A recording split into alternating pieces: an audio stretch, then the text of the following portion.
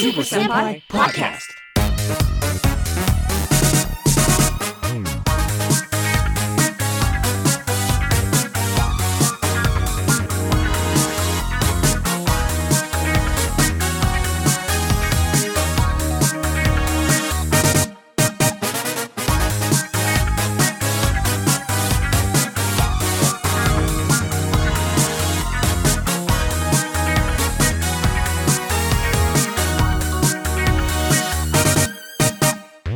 Welcome to another episode of the Super Senpai Podcast, Super Turbo Edition, where we get together and we talk about video games and things that we've been playing. I'm your host, Grant, and with me, as always, is my good buddy, my player 2 to my player 1, or the player 1 to my player 2, whatever. Both our coins are in the slot. Pat, how you doing, man? I'm good.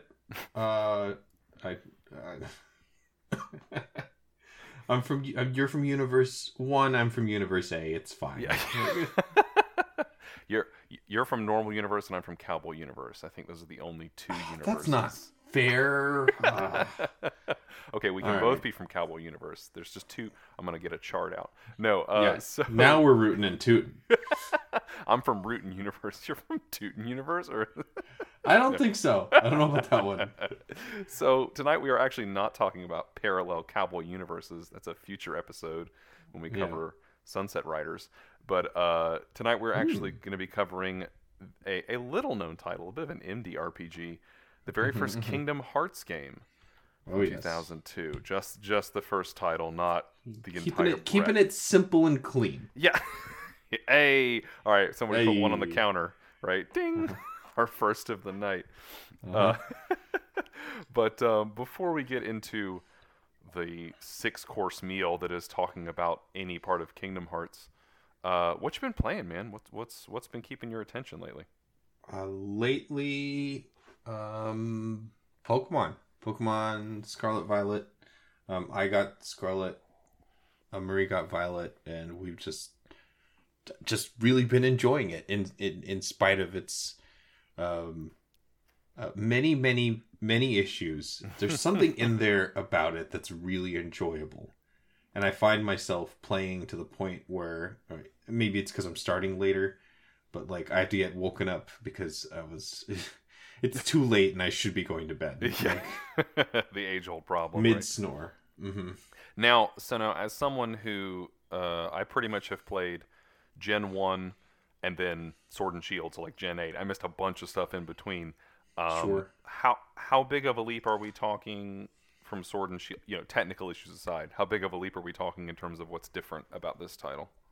I think in terms of the way that you roam around the world, it is sort of closer in line to Pokemon Legends Arceus. Mm-hmm. Those Arceus had like 4 or 5 maps that you would travel out to that you could explore. Okay. But this is like one continuous continent. I see. So the only time you would have to go inside of or you sort of have to see a loading screen is if you go into a building, which would be usually would be like a gym. Sure. Or if you enter like the main city in the town, but the rest of it's all you just run around. Even like Poké Centers or Pokemon Centers are more like Pokestops, where it's like you can see it in the distance. There's a big spinning. It's like a gas station. Yeah. Like it looks like a gas station. I mean, I guess you go to get your Pokemon gassed up there, right? So... Pretty much, yeah. Like it's like all in one. But it's all seamless, you're saying? Yeah, largely, yeah. Okay. And you're sort of only in the beginning. You're only kind of restricted by what your ride Pokemon can do. So if you can't swim, then you're barred off from areas like that. You can't climb. I see. Or glide. You can't quite reach those, but there's ways around. Like if you really want to try. So something fun is that once the game cuts you loose, it's maybe like 30 minutes, maybe a little over 30 minutes into the game. They're just like, all right, go ahead, go have fun. You can just go anywhere, even if it's like areas you shouldn't be yet, which is part of the fun. Right.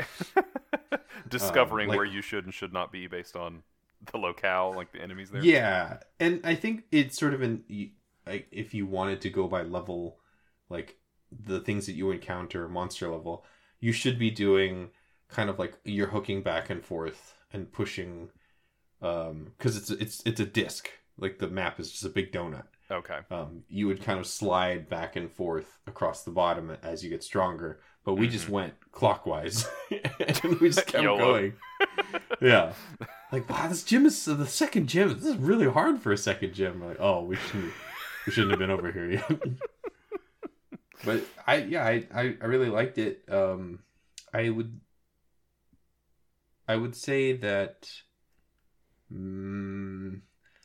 I would like for them to use more of the features from Pokemon Legends, because they had like stuff where you just throw the Pokeball without battling at all, which I actually really liked. I thought it was really exciting.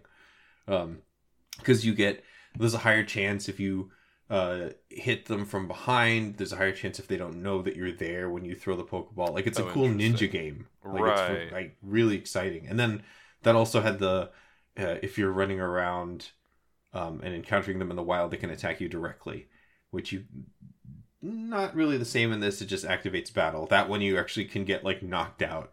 Sure, yeah. Start over somewhere. Yeah, that was more like you versus them. Like, physically, right? Like, right, yeah. Because then, I mean, your counter was you could throw your Pokemon out and then engage like actual battle, but right. Which I thought the way they implemented it was really fun, and I would want to see more of that. But that being said, I still really like it. And then they do some really cool stuff with, like, I don't know if they're numbered or not, but there's some like weird variations of Pokemon that like, I don't know if I should say it. Oh, it's not that big a spoiler, right? I feel like if you're kind of into this, maybe this is more exciting. But there is sort of like a not time travel, but there's some kind of time screwiness going on. Okay. So there are like prehistoric Pokemon that can show up, or future Pokemon that can show up depending on what version you have. That's cool. And yeah, so and it's funny because like the prehistoric ones all have like descriptive names. Like, for example, there is a prehistoric Jigglypuff that shows up that's huge, and it's just called Screamtail. Like, its name in the dex and in its text is Screamtail, because it's, you would describe what it does and what it looks like. Right, because it's like this like megafauna version of a yes, Jigglypuff. Exactly. Right? Yeah, which is like, when I saw one, I was like, no way! Like, it was so cool. But then, and I didn't even make that connection, really. I think I had heard that this could be the case, but I was really avoiding looking at it. In Violet, the Paradox Pokemon that show up are all like from the future, or a future, so that they're all of their names are descriptive, but they're boring. Like, it's like very technical. Iron Hands, Iron Treads, Iron. It's all Iron something. But when you see them, the design, they're all like robot looking, and it's sick. Like, interesting. Okay. Yeah, like, that's a cool dimension. Yeah. I really like that aspect of it a lot. So would you say this is the title that has changed the formula the most? No, I mean, not really. It's just like, you just don't have loading screens is what it is. And then you sort of roam around. I would say Legends Arceus has really changed it the most, and this uses some features or uses some game feel from that, but not enough that I would say like, this is it. I still, and I'm not putting it down that way. I would say that I would hope that the next generation uses more of that. They probably won't.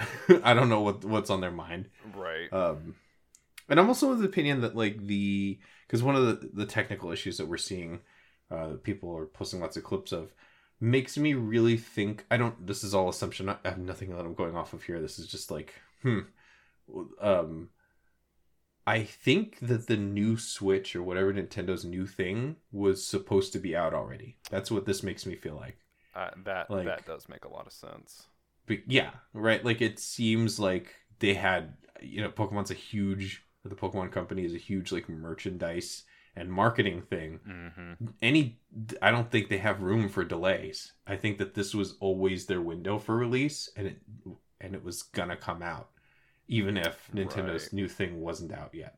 Right. No, that does make sense, especially given, I mean, Pokemon is not, I mean, nothing's glitch free, but at least to my mind, Pokemon's such a flagship title. The idea of it launching in this kind of buggy, unfinished state, seems very antithetical to the kind of core of the brand, right? Like, I mean, kinda. Like, Sword and Shield also had, like, issues, but this is, like... I mean, I feel like this is the case with any time a franchise or company decides to go big open world. sure. There's a lot of issues, like memory leak issues are going to Yeah. happen. And this is, I would say, their first real foray into that. Like, it's not like... It's in 3D now, like it was for Colosseum, or, like... Even Stadium was actually, if you look at what it is... It's mini games and also just like just 1v1 or that's not right, but just battles. Like there's no world map that you have to worry about. You don't have to worry about geography or physics or anything like that. That's true. So there's some of that. That's what I'm saying. Is like that game feel or topography is something that they were more conscious of in Arceus. But anyway. But you are enjoying like it the new... overall. Yeah, yes. I love the new designs. I like there's an evolution for Primeape that I was like, I've never been like a huge fan of Primeape, but when I saw this thing I was like, this is one of the coolest. Like and so supposedly somebody said it's based off of like the flavor text of a previous one. Oh, that's awesome. And it's called Annihilate. And it is ghost and fighting, which is it's a sick combination. I think that's so cool. Right. And the flavor text that I had heard, it was something like it's what happens when a Primeape gets so mad that it dies.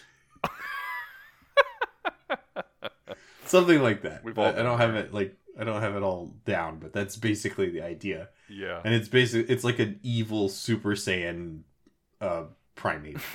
Like it's really cool. That is pretty awesome. What's your team design right now, wise, by the way? they're great. Speaking of Pokemon that you love, who are you running? We gotta know, even if I don't know what they're called. A Tinkaton. It's a fairy steel.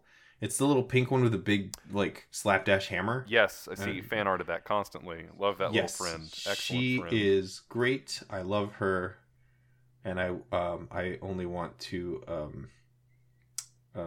make sure she gets to destroy everything that she wants.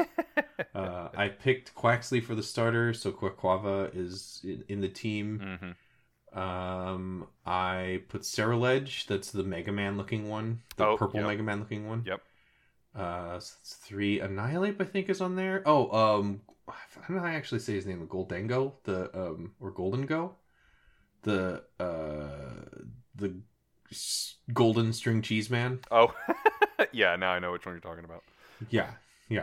I gather the popular new designs via fan art osmosis, basically. Of course. Yeah. What is the last one is Palmont, I think is how you say it. It is a type combination that I have been waiting apparently 9 or 8 generations for. He is fighting and electric. Which is interesting. Electric has always been my favorite type. And I was like, what could a fighting electric be? And finally he's here. He's not like, I imagine something kind of like sleeker. But I like him a lot. Like he's just a big, and it's in terms of design, it's actually kind of played down because he's not like crazy different. It's almost like he just keeps getting bigger. Like by the time it's like Palmy, Palmo, Palmot, and Palmy starts off like rat sized. Okay. And then Palmot is like he's standing next to you, like as tall as you are by the time you get to that point. They grow up so fast. Yeah. But yeah, I mean that's mostly it. There's other things that I've been sort of playing, but that's sure big focus, I guess. Yeah, that's definitely a big one. Okay, well, cool. I still need to check it out. I feel really glad. No rush. You're from what I remember, you're playing. You're playing something that you've been waiting a long time to get to. You've been building up towards. That's really it. I have finally begun. I finished Tales of Arise, which was the thing that was before I dove headfirst into Dragon Quest XI. I was like, all right, I'm going to clear out at least one other RPG in my backlog, and I chose Tales of Arise, which I finished, and I have now started Dragon Quest XI.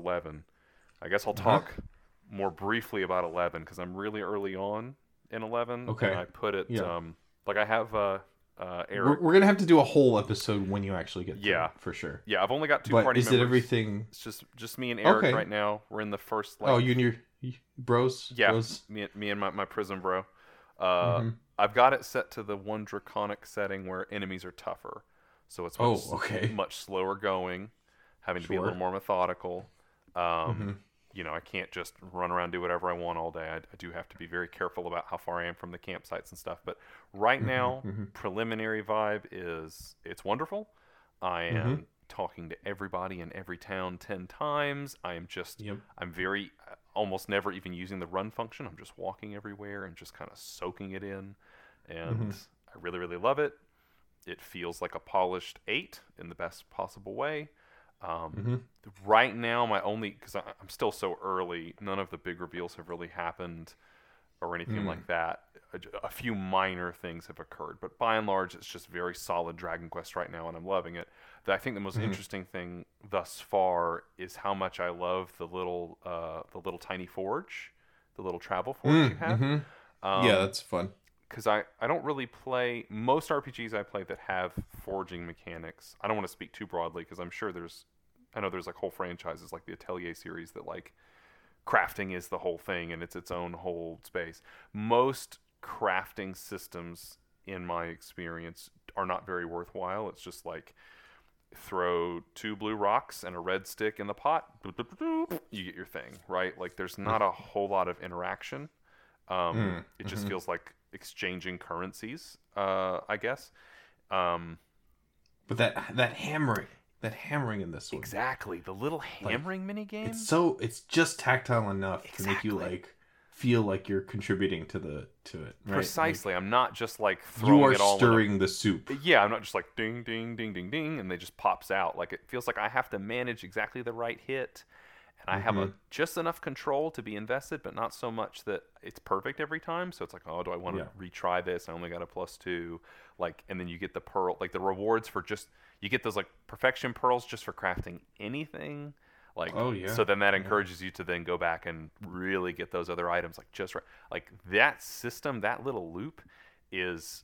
I knew it was going to be engaging when it kind of started showing me the basics, but like as I've gotten different like hitting types and stuff, I have become like obsessed with that. I finally care about a crafting system in an RPG. Wow, they did it at last. It finally happened. And again, I'm holding out hope that like the Atelier games in my future, like I know those games are big on crafting, so hopefully those systems are engaging. But like I did not expect to fall head over heels with the crafting system in Dragon Quest, because I like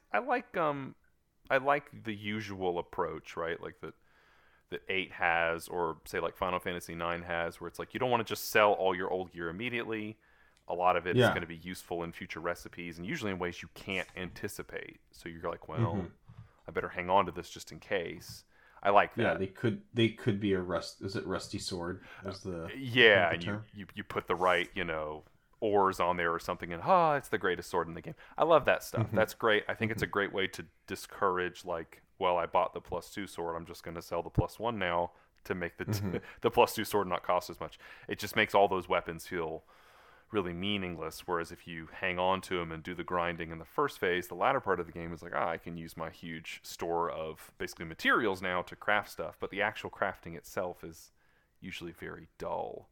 So this crafting system is just I'm loving it. So do you have, I mean, you've experienced, this is more of a general Dragon Quest question maybe, but do you have a favorite Dragon Quest monster? Oh, well, now that is a tough question. They're all these Toriyama designs are so pleasant. Okay, here, wait, I got it. Sorry, I think I phrased this wrong. Do you have a favorite Dragon Quest monster that you've already seen? That's one. Okay. 2, is there a Dragon Quest monster that you are excited to see the most in this game? Oh, I see what you're saying. That's it.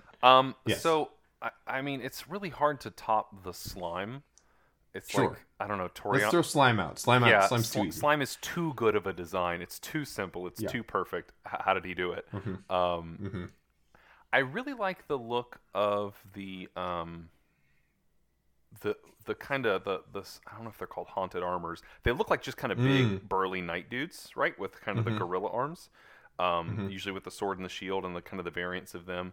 I really like those designs a lot because they're so recognizably a fantasy trope, like knight in armor, but they have a weird bulk to them that makes them imposing and clearly kind of a menacing figure, even though it's really just a suit of armor. So I really like that design quite a bit. I'm excited to see them kind of in the full 3D space and reacting to hits and all that kind of stuff. Night aberrant. Maybe that's what it's called. The night guys and the skeletons with those distinctive, like they kind of have like the H.R. Geiger alien elongated heads, right? Like that's such a cool look. So and I'm kind of curious about the scale, like the ones that are larger, like say the dragons. I'm curious like how big they're going to appear in the kind of battle zone thing.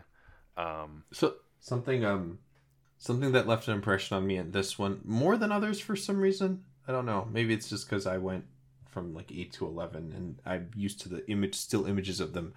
The posing and the framing of the enemy models in this one feels so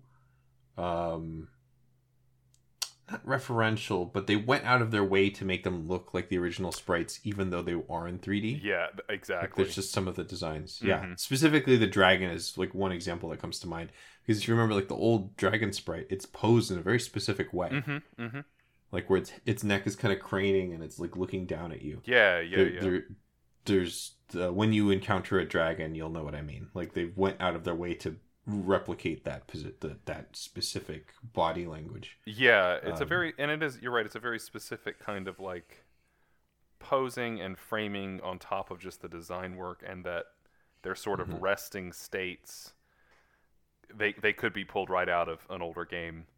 Those resting sprite forms, like you're saying, even if they move more and animate more and emote more, their sort of natural normative state is still, this is what it would have looked like in the late 80s, right? So I really appreciate that.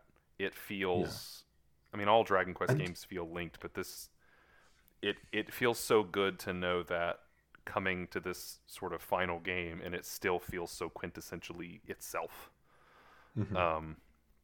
Because I have been playing some Final Fantasy stuff in parallel, and I think part of the draw there is how much that series experiments. But the sort of, I guess the kind of catch-22 with it is that like what does it even mean? And I guess we'll get into some of this with Kingdom Hearts too. But it's like, what does it even fundamentally mean to be a Final Fantasy game?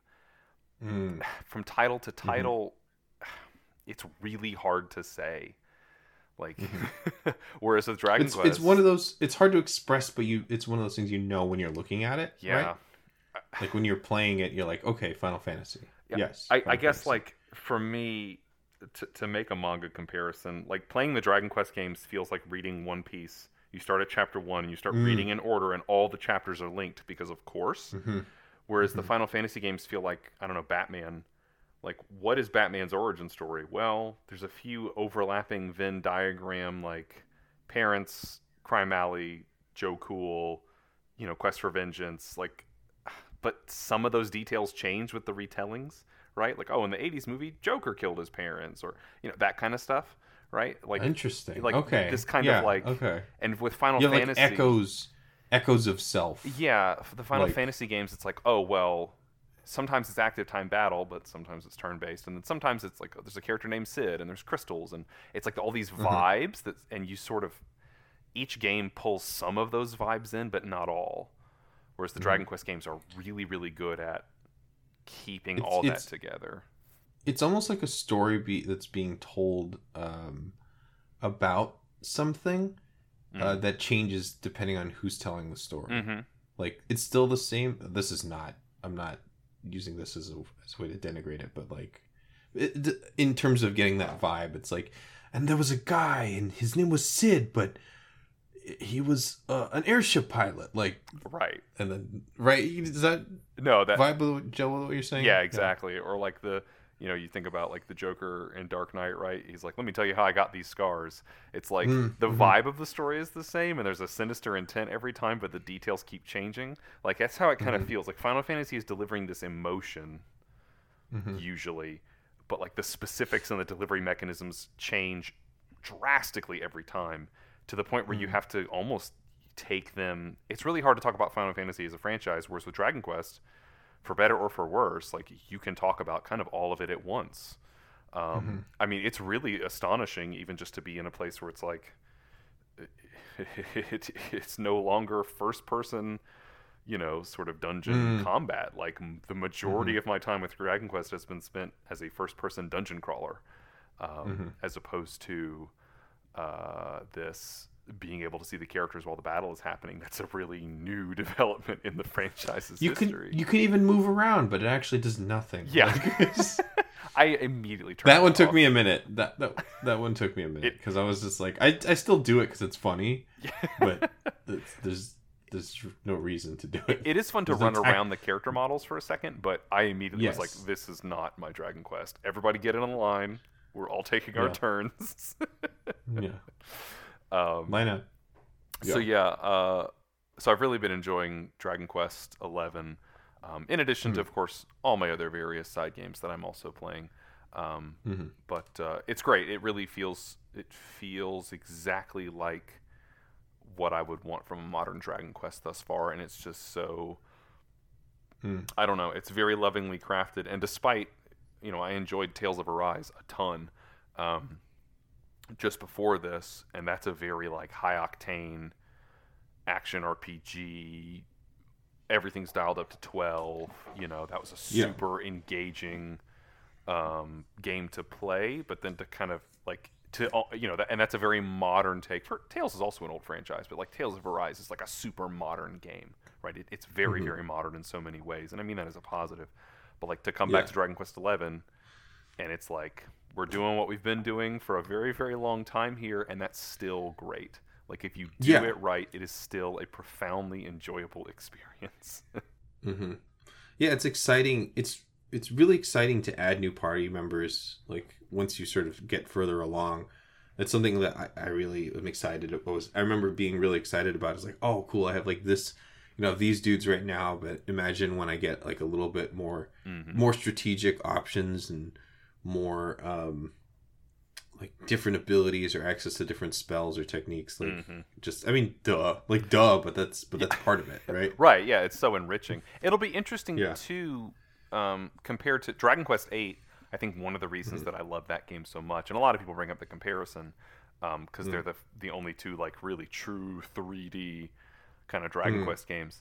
But Dragon Quest 8 is almost, I would say, almost too kind to the player because there's only 4 party members, so everybody's always there, and you never have to make the hard choice of who's in the party. Really. You're just like the gang's all here, and we never have to worry. But like, I know I'm coming up on very soon. I will come up on the agonizing choices of, but who's going to be in my party, and like my heart's going to break. And even coming from Tales of Arise, which was a game where you ended up with like 7 people, but that game almost is like playing a tag team fighting game because you can just constantly switch to all party members at all times, even ones who are technically not in the core 4. Like, you're just constantly jumping around from character to character in that game. So again, you pretty much always have everyone in the party at all times. There's no like making that hard call. So I'm dreading that with Dragon Quest 11 because I know I love them all. In another time and space where I would have the ability or time to contribute to something like this, I would like to have executed on a turn-based RPG where you get party members and you can just have all of them at all times, but it works. Like, it's not completely broken. Right. Like, somehow having everybody around is viable and also still interesting. You're not just steamrolling the game. Yeah. Now, remind me, is Final Fantasy X kind of plays with that, right? Like, you can switch characters at any time? I've not played 10, but my understanding is that you can rotate. It's been a long time. It's been long enough that I don't really remember. I think it toys with that. I think something... because obviously you want the characters who are present to have an impact, right? You want there to be a distinction between like who's there and who's not, or like who's frontline, who's backline, or something like that. I feel like there's Pokemon. I feel like has part of the answer, right? Where you have 6 party members functionally, but only one active at a time, and the act of switching is sort of a tactical decision. I feel like there's some kind of, maybe you have 4 people up front, but you can, I don't know, this character, like as part of taking a defend action at the end of their turn, it'll switch with a reserve party member or something. You can like tag them out and stuff so that you can kind of have some people on the front, have some people in the back, and that managing maybe items and health and stuff between kind of like front and back liners kind of thing. I feel like there's a space there for that, but it is also more to manage. I do understand why they would not do it.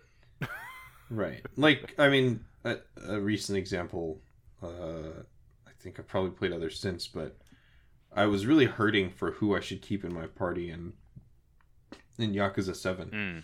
Like, really, really, I was like, I love them all. Yeah. Like, I want them all here. And it's a feeling that I also did have when I was playing Dragon Quest 11. Yeah. So, well, guess I'll just have to do a second full playthrough. No. Oh my god. I have no intention of doing that. Like, I played through the whole thing, all the DLC and stuff, and I don't think I will be doing that for a very long time. Yeah. They are a lot. I would they ask a great deal.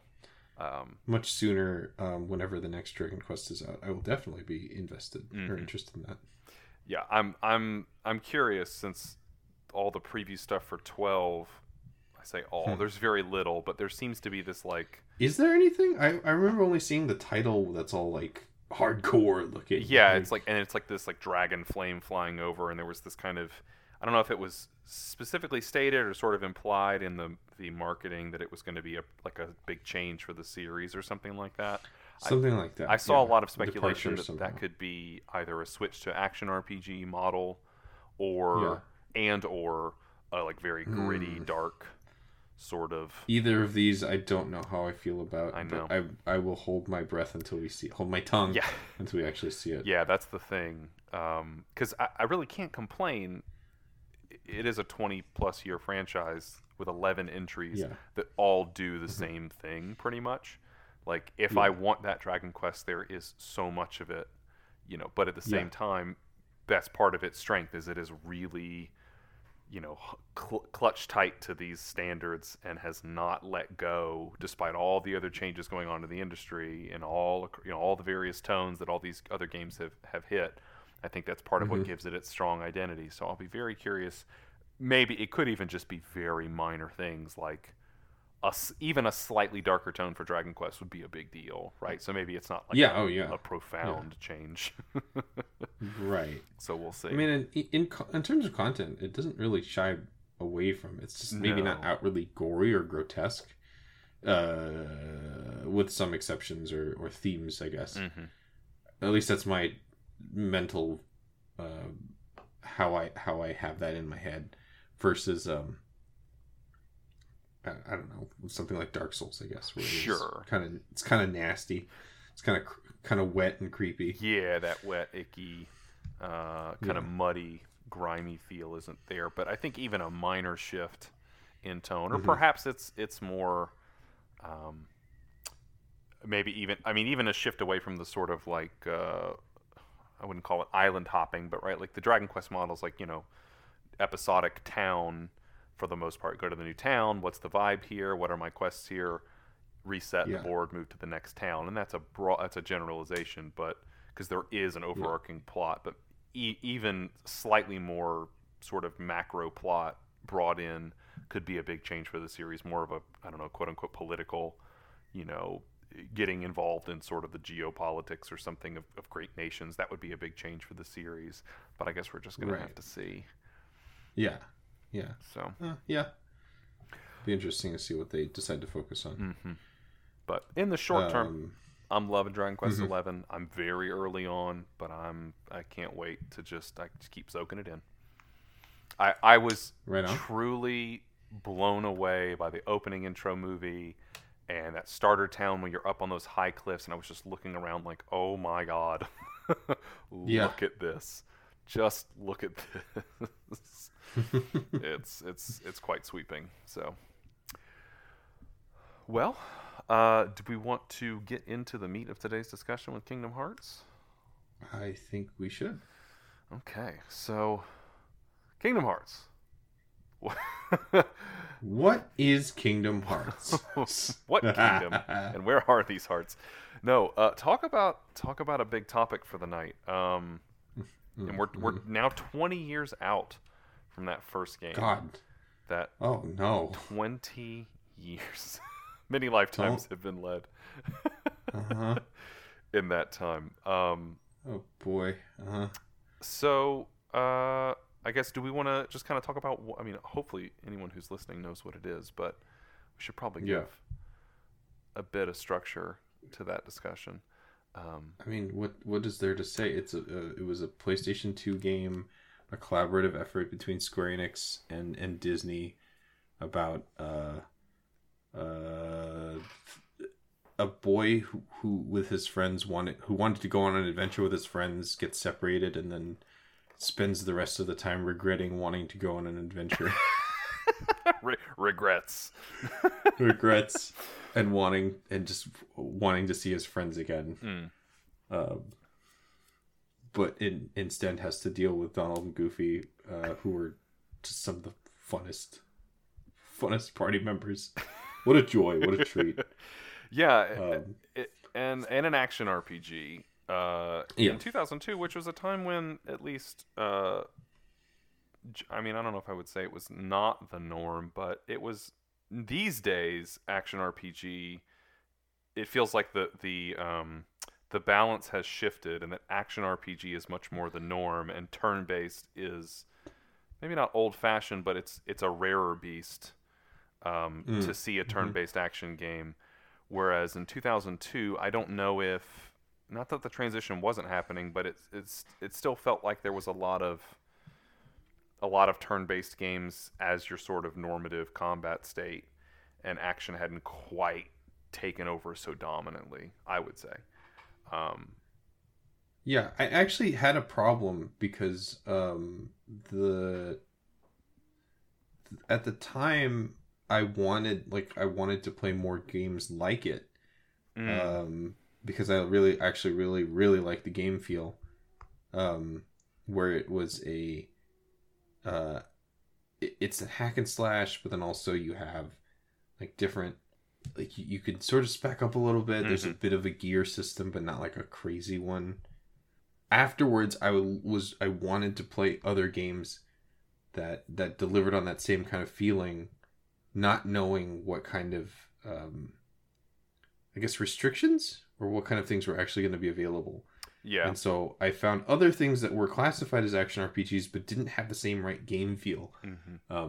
Which I recognized after the fact is I guess growing up my favorites were always beat 'em ups, because it's just like you get to the point, you start whacking things. Yeah, yeah. And then and they go and it's a very like it's what's the word? It delivers very quickly on what you're looking for when you think video game, and this also did that at the that's what I was sort of wanting out of the game feel. Sure. Rather than issuing a command or something more turn-based, which later on I found actually was I was looking for hack and slash. I was looking for Devil May Cry. Like I was like, oh, this is what it is. Right. Because I think I went to Phantasy Star Online afterwards, which is an action RPG. Sure. But it's very different in terms of game feel. Like your attacks have to be timed depending on which weapon you have. And this is totally not what I was looking for at the time. Yeah, well, and I think you've really still... you've hit the nail on the head there, that like action RPGs, it's not that they were necessarily unknown 20 years ago, but when you thought of like, you know, when I think about an RPG, like a classic console RPG, it's probably turn-based or some very structured combat, right? You're standing still. Even active time battle is it's somewhere between, real time and turn based, but the characters are still lining up. There's no movement dimension to it.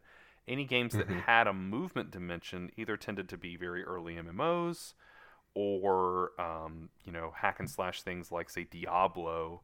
And we call at least in my experience, we called those hack and slash games. I didn't call them action RPGs. Like, there's no role playing in Diablo really, right? You're just clicking the monsters until the loot explodes out of their bodies. It's a loot simulator, right? And I didn't think like, oh, I would like the idea of like I could have a Final Fantasy style story experience, but also be really active and mobile and running around fighting things.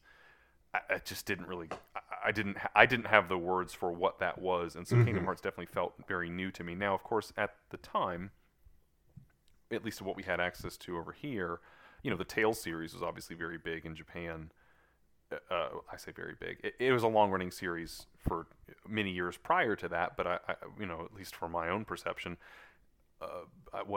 when did Symphonia come out? Tales of Symphonia was like 2005, maybe on the GameCube. 2002. Yeah, it was a GameCube. It was GameCube. So like, it was of that era, but that was like, even that was such a huge revelation to people, right? Tales of Symphonia is still one of the most popular Tales games here, at least in the West, because it was like, wow, oh, this is delivering again that same vibe that was very rare for us to have. So I think Kingdom Hearts really, like you're saying, it really hit that sweet spot between, oh, you can spec a little bit, you get some of those RPG stats going up, and equipping items has different effects and stuff, but a very responsive action environmental combat kind of thing. And and again, even in a 3D environment, it sounds silly to say, but like we had beat 'em ups and fighting games and stuff, and things like Streets of Rage or River City Ransom or something like that. But those were kind of conveyor belt beat 'em ups, side scrolling. The third dimension was still relatively new at the time, newer than it would seem. Yeah. But that yes. core feel was really unique and fun. But then, of course, it's Final Fantasy and everything else. Yeah, everything else. Like, I remember, I feel like I've mentioned this before, but I remember where I was when I saw the first commercial. I was like standing, like I was walking through the living room, and I stood and stopped because the what's it called, Planet B or Planet. The remix version of the theme song it's like the 20-second commercial or whatever. Like, I had to stop and look, and the tag is like, you never know who you'll run into next. And I was like, I want to know, like I want to meet everybody. Like, it's so it was like, whoa, like I think like they have clips of like you summoning Genie and Simba, and I think Winnie the Pooh's even in one of the shots. Like, it's just so like, I can't believe what I'm seeing. Right. That we didn't even have a PS2 at that point. So it was like, okay, well now I need to like ask for one. Yeah. Like, I need to somehow get a hold of one, or like go to Best Buy and play it at a demo station for a bit. Like, I honestly don't know. Like, my dad ended up getting it for us at some point, but I don't really know why he did it or what convinced him to do it. It was just like, oh my goodness, like, this is it, finally. That really, I guess, also captures a big dimension of it as, I don't know, video game advertising and video game marketing, and the sort of experience you could have. I mean, even having voice acting in games, like full voice acting, and like music with words in it. It's ridiculous to say, it feels like, but like, think about the very first Final Fantasy to have voice acting was Final Fantasy X, right? Like a PS2 era game. Oh, sure. Like the idea of having a full RPG where the characters are saying, there are voice actors saying words and like giving performances, and you have these like full soundtracks with like actual like pop songs in them, and not just, I mean, sure, I love all the 8 and 16 32-bit tunes that I grew up on and such, but they are of a specific era, and they are not these like full polyphonic sounds, whereas this is a like simple and clean, one of the greatest songs ever written. It is a full like song you can just listen to purely for its musical qualities, right? Like, it's just like, oh my god, this is a great song, and oh my god, there's voice acting in the game, and like, it just felt like a very robust experience at a time when that was some still would a novelty. argue that the Japanese version, original Japanese version Hikari, is more coherent lyrically and better. Some would argue. But I have enough nostalgia for the English one that's the one I'm going to reach for. Look, if the English version of Simple and Clean comes on and you're not shouting the lyrics along with it, do you have a pulse? I'm just asking. Like, I would be concerned.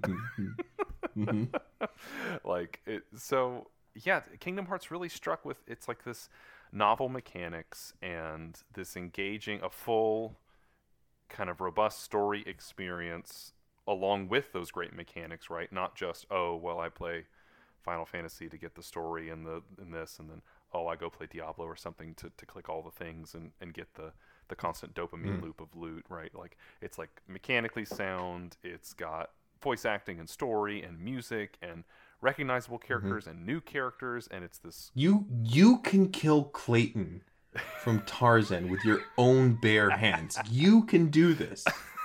This is something you can do. Right. That's Kingdom Hearts. I think we figured it out. Yeah, that's really what the Kingdom Hearts experience is, killing Clayton.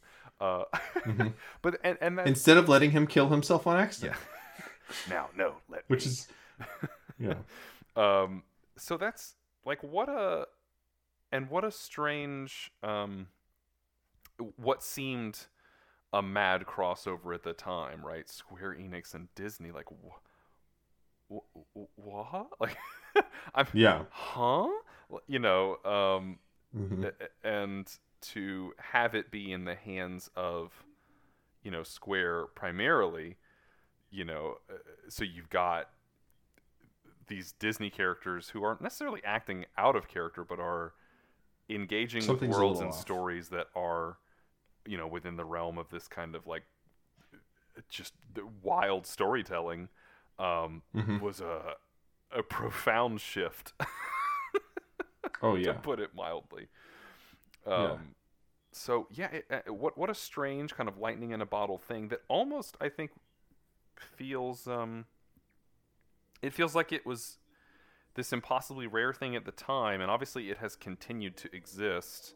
So it's not like it didn't happen again, but like the idea of such a thing crossing over and being so genuine and earnest, I guess, feels very rare because, I mean, for one thing, I mean, Disney's never been a small company, but like, Disney owns, you know, 80% of the media landscape now, and is inescapable.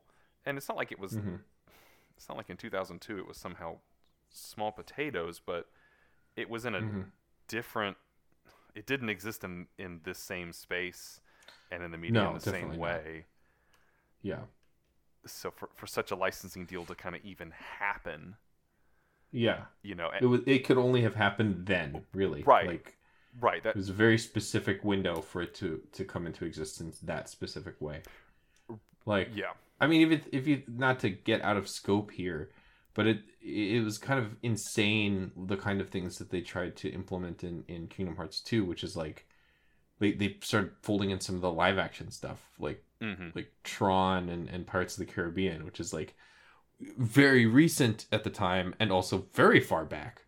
Right. And that was like really cool, like what a cool idea. But you know what also worked for this one is it was kind of like maybe peak popularity for like a weird, not weird, but either the culture where Nightmare Before Christmas is like everyone's wearing a Jack Skellington hoodie. Right, yeah. That like, 2000s Hot Topic era, right? Yeah, it's like it was like prime time for that kind of a thing. And this, you know, these games are in development for a long time, so it's like it for it to sort of line up with that where that would be really like really in the pop culture. Like how fortunate. Like I'm sure it played into it a little bit, but like that's like a how did that line up so well? Right. Right. Without being so outrageously counterculture, it's like you kind of got to have your, it's like have your cake and eat it too, right? Like it's just edgy enough, just cool enough. Yeah. Maybe like Sonic in the early '90s, right? Like still an adorable cartoon mascot for a children's video game, but just edgy enough to feel kind of risque, but with not being like truly envelope pushing in a grand sense, maybe. No, definitely not. And it is what, I guess on that note, when these things were in their prime in my youth, I would have lost it if I saw as much merchandise in stores that they have for both of these things. You can go to a gas station and get a Sonic plushie now. Right. Like, it's like, where was this when I was 6 and 7, when I loved Sonic with all of my heart and nothing else?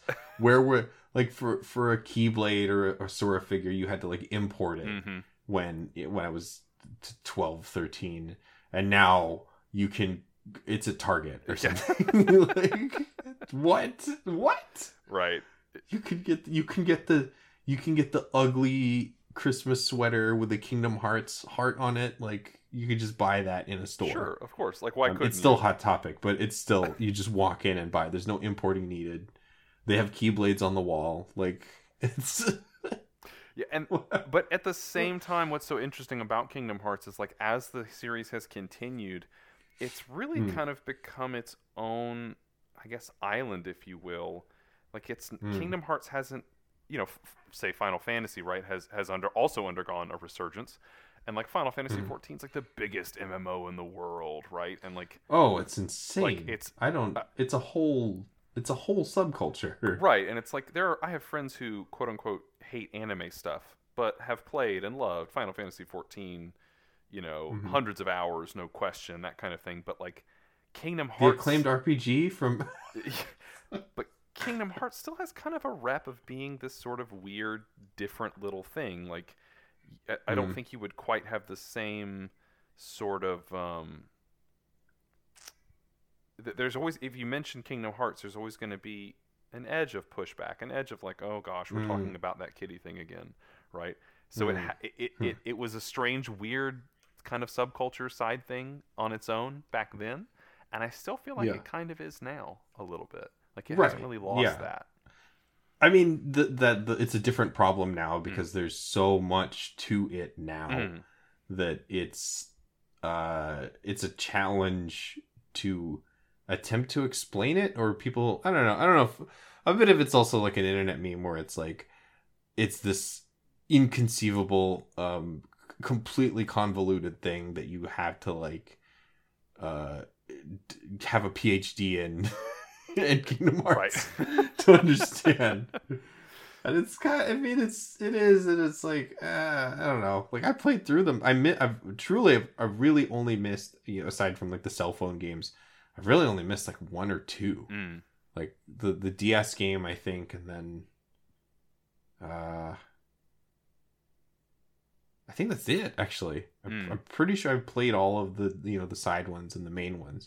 Right. And it's like, there's some of them felt like they didn't really go anywhere, but that's like way out, once again, getting out of scope of this. Well, it's kind of hard to not address that. That is a good transition, though, because for myself, I listened to a lot of Simple and Clean, but I couldn't afford the game at the time. I didn't buy it, and it fell off my radar, and life moved on. So I never actually played it until about 3 months ago. I finally played and beat Kingdom Hearts 1 for the first time, and many of the intervening years were spent watching Kingdom Hearts grow into its own side universe thing, kind of parallel to the others. Like, well, yeah, Square makes it, but like Kingdom Hearts was definitely its own thing aside from Final Fantasy, and the perception was always, I can't get into it. It is like, I don't know if I have the life and mind space to dedicate to this apparently super complicated, impossible to deduce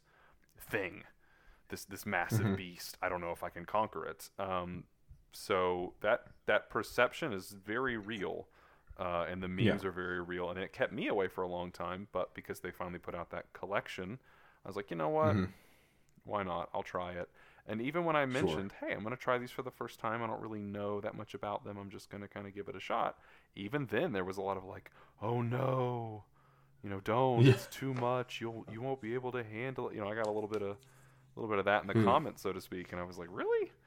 Is it really that much? And I mean, okay, short answer. After you've played through it now, how do you feel? Was it so bad? No. I mean, there's definitely like, look, I'm still only really interacting with the very first iteration, right? We're still just talking about the first game. I know that there's 4,000 tie-ins, and the ordering is difficult because they're all named things like, Fainting Memories 37.8, Radical 9, whatever, right? Like, it's impossible to deduce what, like, you can't even ask, like, okay, I've played Kingdom Hearts 1. Do I now play Kingdom Hearts 2? And you get 45 different answers.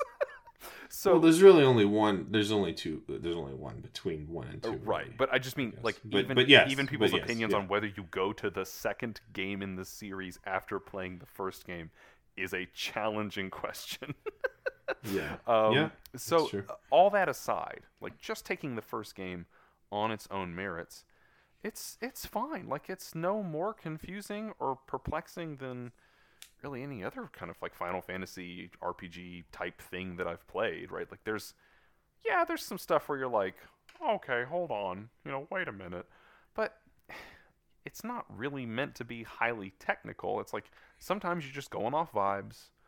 You're just going off, music video logic. You're just kind of running with dream logic, and you just got to be like, this is what we're doing, and I know what we're doing. Like, that's all that really matters, and the game is fine. Like, it's not that dense, really.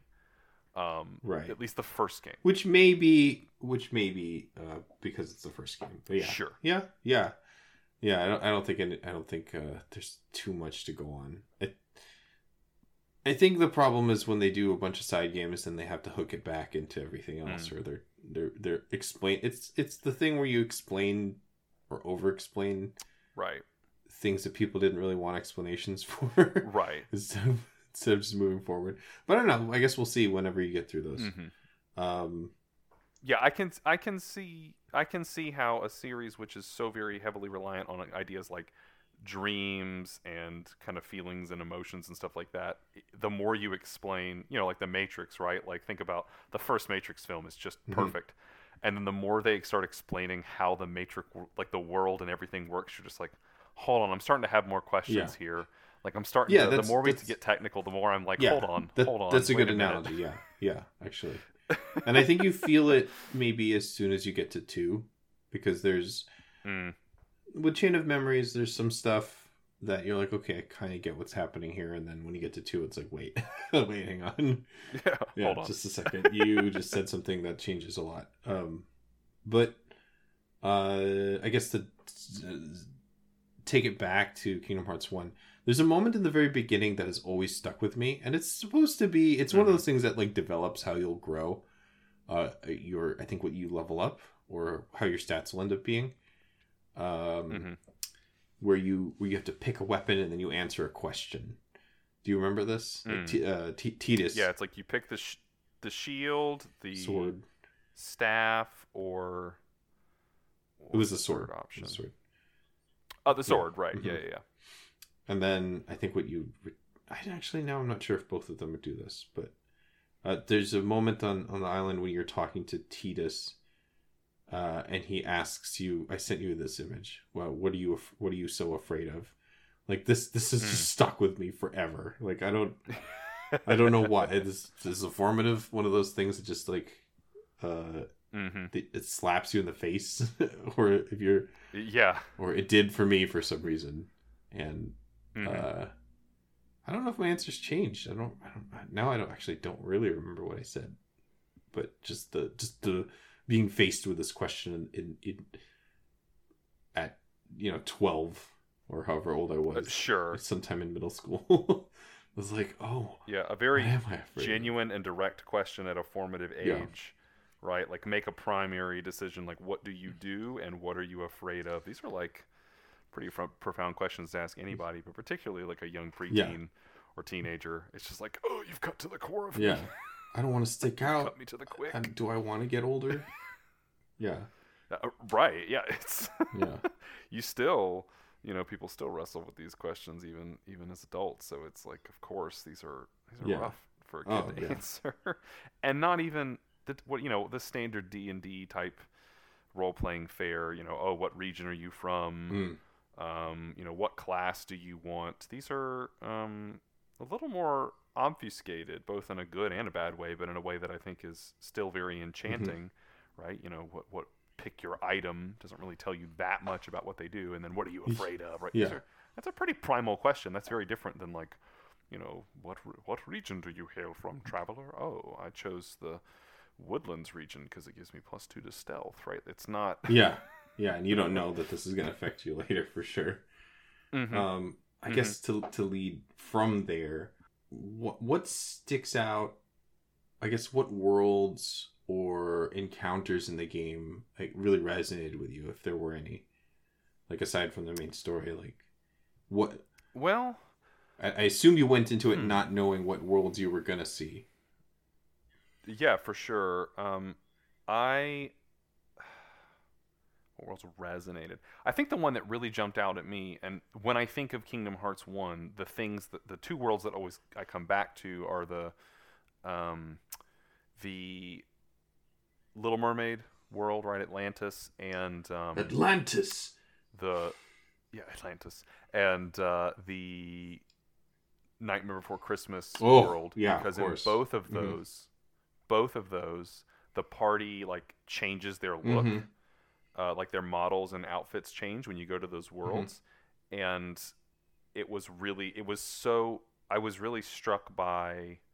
I mean, I kind of wanted that from the beginning, and I was a little sad, like, oh, they just, it's like, oh, the characters are just in the jungle, or now we're just in Agrabah. Like, it didn't, but like, man, them changing, like, oh, Goofy's a sea turtle now. Yeah. I was so tickled by the sort of whimsy of it. And, it has no mechanical changes, but it's like, he's a little turtle. This is great. I love it. I was really struck by how much those little changes pulled me in.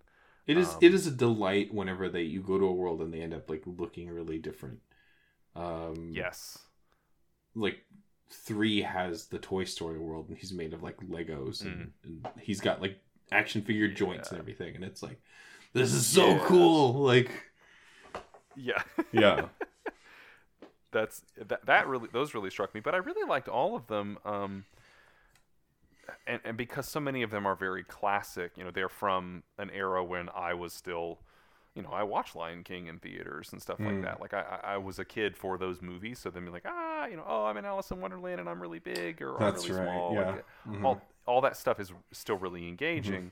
So I really liked kind of all of it, but really the ones where they change their outfits and looks and everything just really made you feel like couched in that world.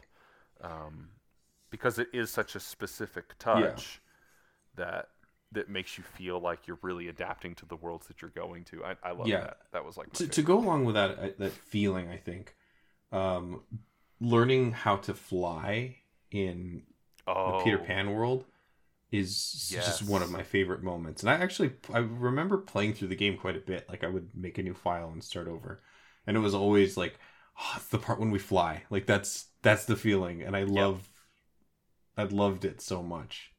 Like the No, I want to say I even like posted an image on Twitter when I got to that part.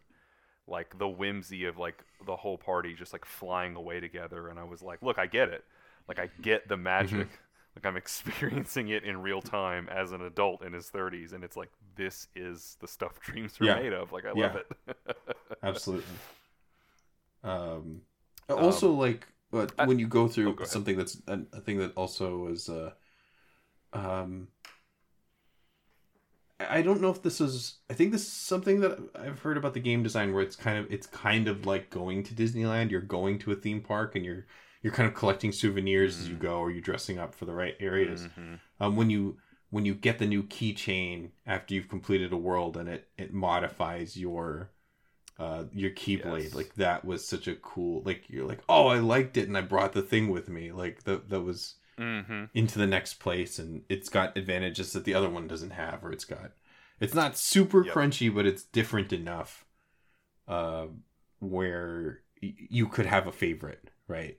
And then you get you get Oblivion, and it's all over. Like, it's just a great Keyblade. What are you gonna do? You have Oblivion now. Yeah. Yeah. No, but the different Keyblade looks and everything. Yeah, you're totally right. It replicates that theme park experience, and they look so great. We can, I guess we can talk about the Keyblade designs a little bit later, or maybe now is a good time. I don't know. Yeah, the whole vibe of the game. It definitely the whimsy comes across, and that it like I feel like I get to go to these places, not that I have to go to these places.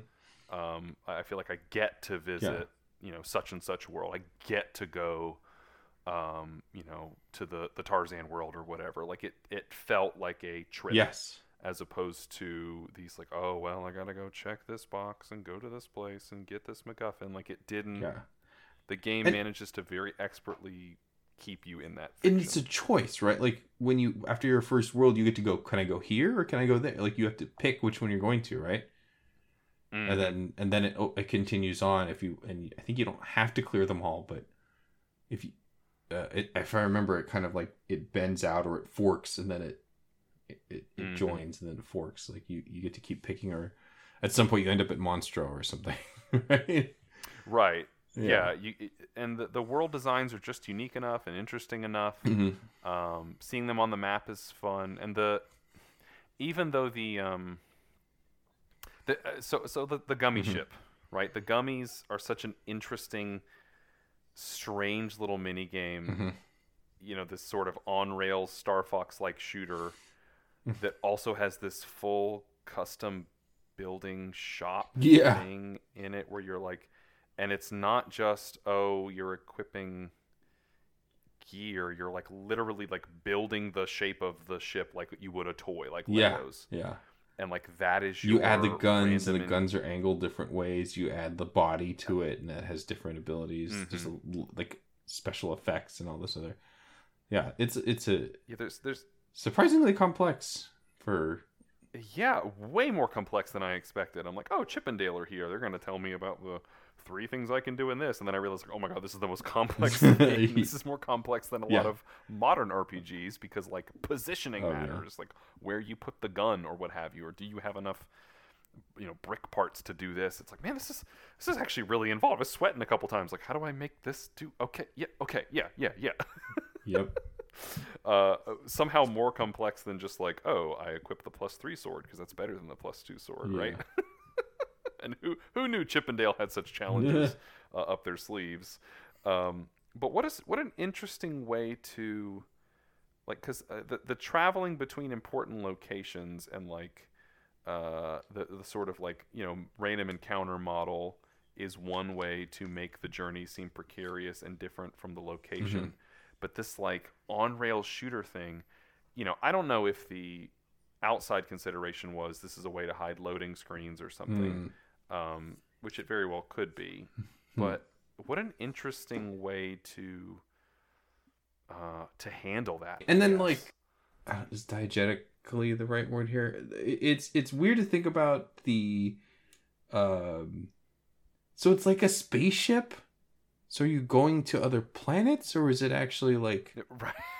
Is it a metaphysical space between the world? You know what I mean? Like there's something like... Right. Like it's... Are you just dreaming and transporting your spirit, or are you like physically going somewhere? Like even that... Yeah, like questions. Are you going through dimensions, or is it actually like... It seems like people can't normally do this. You can't just normally go from planet Tarzan to planet Aladdin, like. Oh, bro, I do that all the time. Yeah, come on, man. We're all doing that all the time. Oh man, I've been missing out. No, but I guess on that note, how much of how do you feel? I guess about the Colosseum, like.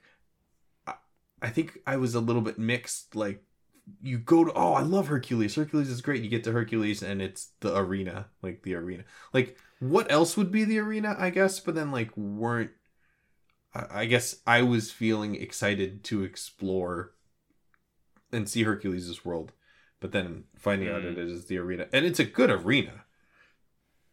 I played the hell out of that arena. Yeah, I think. See, that's a weird thing. I think if I had if I had experienced it when I was younger, I would have felt that same disappointment. But now that I'm, I guess, older, I don't mean mature-wise, but just like having, again, played through a bunch of Dragon Quest games where it's like, oh, there's always some like side arena thing where you go and you test yourself throughout the course of the game and pick up cool items that maybe you couldn't get elsewhere, and it's like a sort of static location but escalating challenge thing. Like that's just a feature in a lot of RPGs. Oh, it makes sense for it to be Hercules. So I was just like, okay, this is where the arena is. And I was just so tickled by the like, there's Hercules, right, in all of his American hand-drawn animated glory, and then there is the like, somehow he's standing right next to Cloud Strife, who has become even edgier. Somehow Cloud Strife, which was already such an edgy, like spiky anime boy design, Nomura just slathered on 2 more gallons of that edgy boy paint. I'm like, he has even more buckles and straps and belts. So like that juxtaposition. He's got a bandage on his blade. Like, what is that for? What is that doing? That is incredible. Okay, it's incredible. ESRB said that blade is too sharp. Put a Band-Aid on it. Wrap that. What do they call it? The safety bonding or whatever for when you're at a con? That's to show that it's like not a real weapon. It's like he's somehow more deviant art than ever before. But also it's so sick. It's so cool, okay? It's the coolest. So cool. And yeah. It's amazing to see these two, like, I think that's the most Kingdom Hearts realm to me, the most Kingdom Hearts island, because you've got Hercules and an even more Nomura Cloud Strife, and they're in the same room, and you're like, I don't, like, not to be like the Smash Brothers meme, but like, I cannot believe these two characters are in the same game, and I'm like, there's a cutscene with them or something. Like, what is happening? And yet it just kind of works. Like, it just, the game is very earnest and genuine. It never rolls its eyes and goes like, oh my god, it's ridiculous that we're doing this. It just leans all the way in with zero cynicism, and you're just there with them. You're right there with them. Yep. Which is a pretty incredible feat, I think. I guess that's one thing that I have noticed. And this is both a commentary on the first Kingdom Hearts, but also gaming in general. So much of what I have experienced here lately, the more I play modern games, it's not that they are not feature rich, or that, there's the thing about, oh, it's all behind DLC, or oh, it's all, whatever. And it's not all that. Like, that's clearly a whole discussion to have, but it feels like the RPG model of progression, of filling bars and gaining levels and assigning points, it is a very effective framework for doing things, but it has become so utilized in so many different ways, and they do technically work, but like the sort of aggregate feel is that everything I'm doing is some kind of progression, like some kind of like vertical progression where I fill a bar and I get a boost and I apply it somewhere. Like, everything. Nothing feels like a mini game. Nothing feels like a side hobby. It is all progression, and there's just 45 vectors of progression that all feed into, my power or whatever. There's a lot of things in Kingdom Hearts that, like many older games, right? Like, these just like strange, the gummy ship mini game, you don't really have to interact with it. Like, not really. Like, it is. Yeah, you have to fly around and avoid stuff, and you need to put a couple of guns on there just to kind of clear some of the harder runs. But there's no progression based on the gummy ship that influences the rest of the game. So if you don't progress there, you're locked out of the game. Or so many weird side, strange little activities and things to explore and do that just feel like their own little thing. Yeah. They serve no other purpose. There's no like, oh, well, if you wanted to progress in that, you should have been doing the farming thing mini game that gives you umpty-ump stat points or whatever, so that you can then do that. It's just like, there's just weird random ideas. Who told you about the umpty-umps? Sorry. That's not till Spoiler Kingdom alert. Hearts. That's not. 9.B enhanced. You can definitely progress. No, there are just these weird vestigial little things. Like there's just, alleyways that don't go anywhere. You know what I mean? And there's something kind of refreshing about that. It is a messier game that is not. It's not all perfectly entwined and perfectly done. There's just weird stuff in it. You gotta find experimental. Find all the Dalmatians, if you so choose, and you'll get a little thing for it. There's. But it's just fun to find the puppies. Yeah. You're like, puppies. Yeah, you were already doing that. Don't tell me you didn't look through all of every corner of Halloween Town. Don't lie to me. Yeah. So, yeah, it doesn't feel like I'm constantly, feeling. And maybe this is another aspect of playing Kingdom Hearts 1 again felt very refreshing. I understand why you have, in modern games, you've got character bonds and side discussions you can have and the cutscenes, and they work better together. And it is nice to have a mechanical emphasis on these factors that aren't related to just equipment, right? Like, I talk with my friend over here and our bonds are better, so we can do a team attack now. That is fun. Don't get me wrong. That said, there is something to be said for Sora and Goofy and Donald growing together as characters and watching their bonds grow stronger, watching their friendship grow stronger, and feeling connected to them in just an authentic way. Yeah. It's not like, you didn't go talk to Goofy 19 times and give him 45 gumdrops to up his heart meter with you. Well, of course you can't unlock the cool. No, I just watch them grow as friends, and I'm like, they're friends. Their sweet children are all friends. And it feels right to just watch that happen with no mechanical anything involved. It's just pure good feelings and story.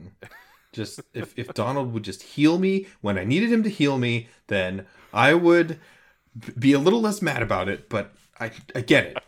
I get it. Okay, we do need to talk about, so how do you feel about the whole because I guess this was something of that era, right? And it still kind of is, but the sort of assigning AI to using the items at certain points. I never quite got that to work. I'm kind of curious how you feel about that system. That approach. I remember when it didn't work was the sign that I needed to go level up, or that I was probably skipping too. I mean, it didn't happen that often, but if it was a boss fight that I thought was too tough, it probably.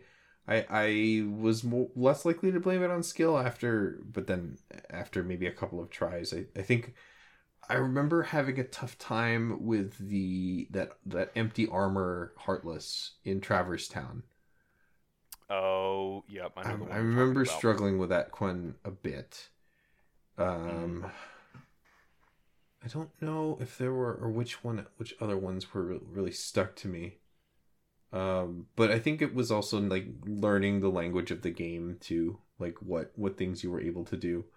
Once I realized that the block thing was actually worthwhile because it could actually reflect, or you get that little technical point experience from doing it. Yeah, when you hit an attack at the same time an enemy does. Yeah, or you can reflect projectile weapons if you block at the right time. Stuff like that. And I have to say that system where you attack at the same time as an enemy and you get XP off of that for teching, what an interesting mechanic. I think of all the we're talking a lot about story and feelings and vibes, but of all the raw naked mechanics in the game, that's the one I find the most interesting, because it's you don't really have to know it, but if you learn the timing, it's you farm little enemies for XP all the time in these styles of games, but that also rewards a level of execution and enemy knowledge that was really satisfying. Yeah. I remember this is one of those insane GameFAQs message boards things. I remember at the time somebody would challenge themselves to reach level 99 before leaving Destiny Islands, and then just steamroll the rest of the game. The first island? Yeah, because what you could do is you could fight you think either Waka or Tidus over and over, and if you reflected their attack, or if you teched them, you would get like 1 or 2. I think it was like 1 point experience for doing it, and then 2 for maybe Waka's the volleyball thing, yeah, something like that. My God. Some crazy stuff. Like if you were able to actually pull that off. Volleyballing my way to killing God. Yeah, basically. Yeah. So I remember something crazy like that. Like the fact that somebody would go out of their way to do that, but also the fact that you could do that if you really, really, really wanted to. Like, yeah, I don't know how long that must have taken, but that was. Yeah, that's like a lifelong project. Like every day you come home and just tech volleyball for an hour and save, and then come back and do it again tomorrow. Yeah. Yeah. But that's that like tacking off the attack thing is a really, for a game that is on its surface incredibly simple, that's a very brilliant mechanic for encouraging people to do more than just button mash. Like, don't just cast all your big spells and swing all your swords all the time. Like, if you learn the attacks, the game will reward you for learning the mechanics, even if it doesn't necessarily punish you all the time for not learning them. That's a pretty good place to be, I think, for a game as simple and clean. I'm going to keep falling back into that. And a game that is, by modern standards, right? If I compare it to something like Tales of Arise, right? This brand new action RPG game that I'm playing that has just system after system after system after system and attack after, there's 4 or 5 different kinds of special attacks you can do for certain situations, and each character has multiples and they have certain properties. That's a very complex game, right? You're basically learning a fighting game at that point.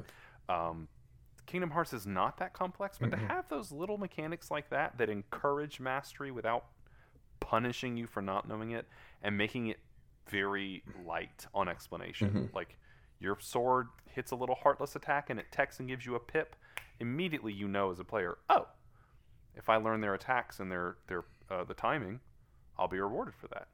Right?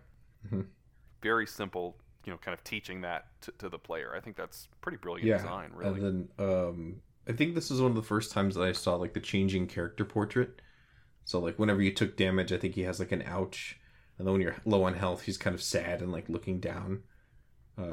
Yes, the Doom model, right? Yeah. The Doom guy. Yes. Actually, got bummed out and bloodied. That would have been the other one, but I think this one left a big impression on me at the time. I don't know how often I was experiencing it. And that wonderful siren noise when you don't have a lot of HP, it's still in my head. It's still in there. I still have the nightmares. Yeah. How do you feel about the Heartless designs just generally?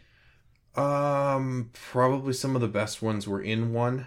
Like, I think that's just how it is. Like, they leave a much bigger impression, and I think there was a promise of like cooler things. In 2, I think they actually had really solid ones there too. Like they built on some of the basic shadow, got kind of scarier, and the I can't remember the name of the one, but the one that like eats the world.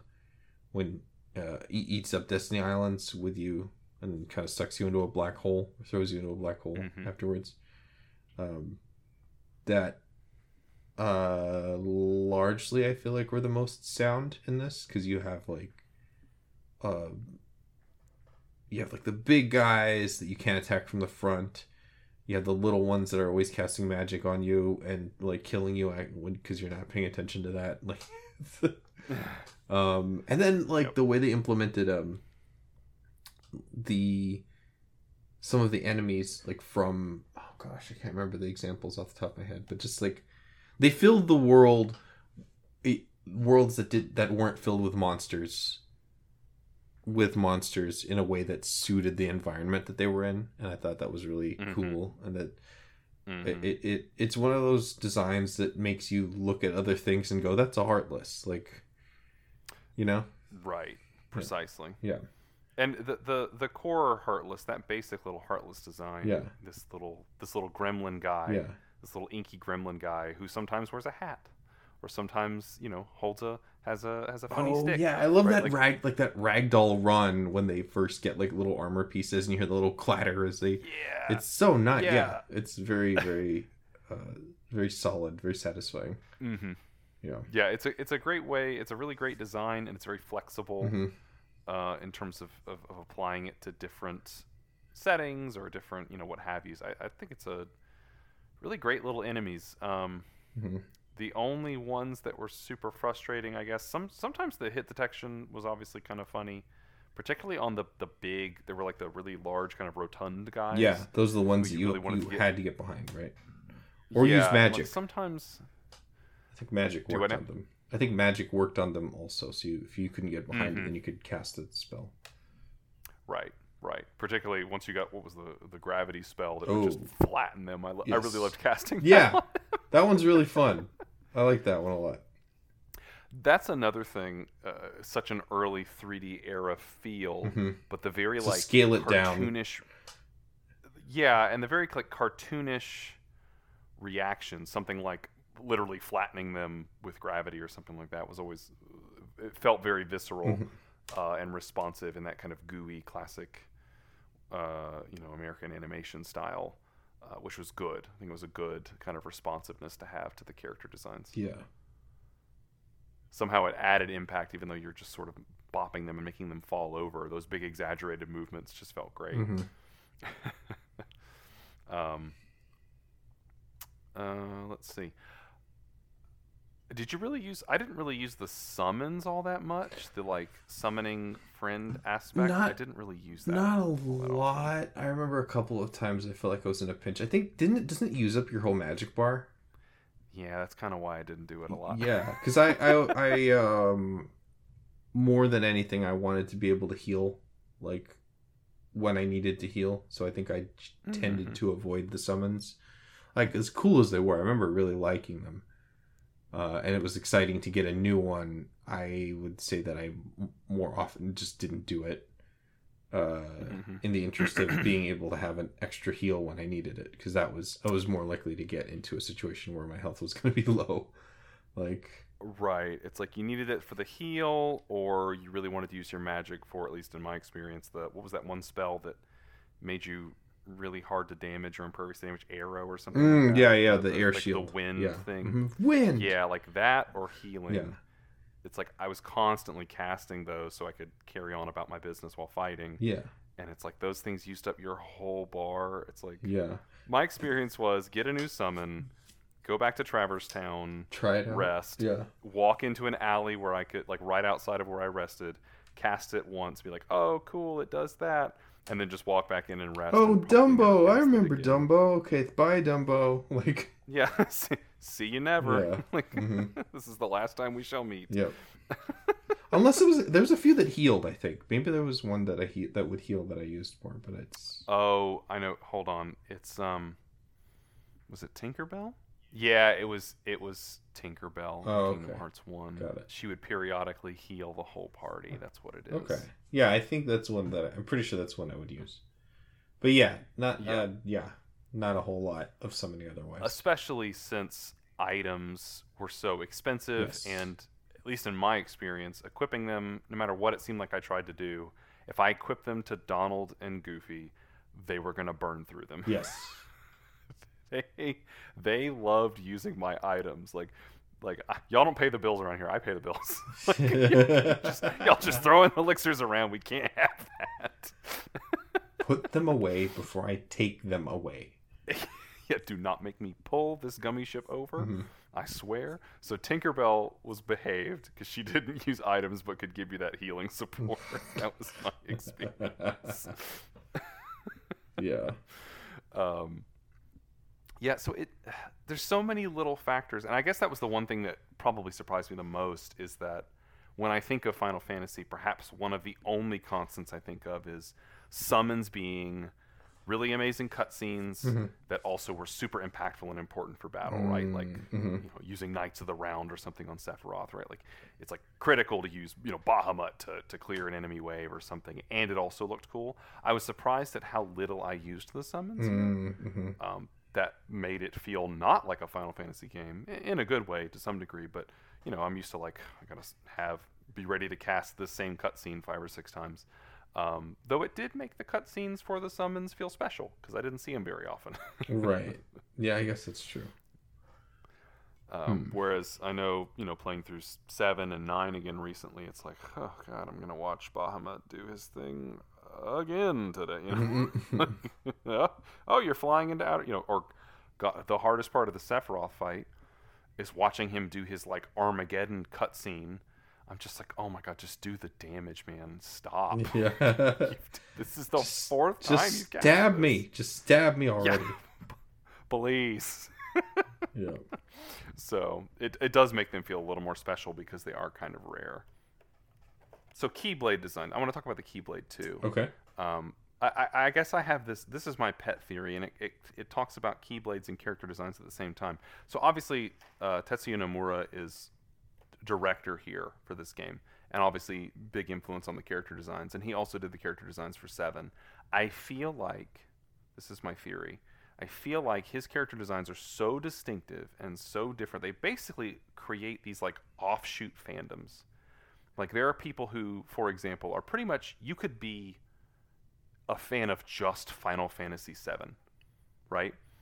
It's like there's this whole ecosystem of games and stuff. Like you don't even have to interact with any of the other Final Fantasies. Kingdom Hearts is almost the same thing, right? Like this Nomura look and feel, it's like it becomes its own side thing, almost completely apart from the rest of whatever's going on in Final Fantasy, right? Mm-hmm. And these other Square Enix titles. And I think the Keyblades are part of that too, in the same way that like Cloud's Buster Sword, which, it's guts and all that, but like Cloud's Buster Sword and his look, so distinct, it captures you right away.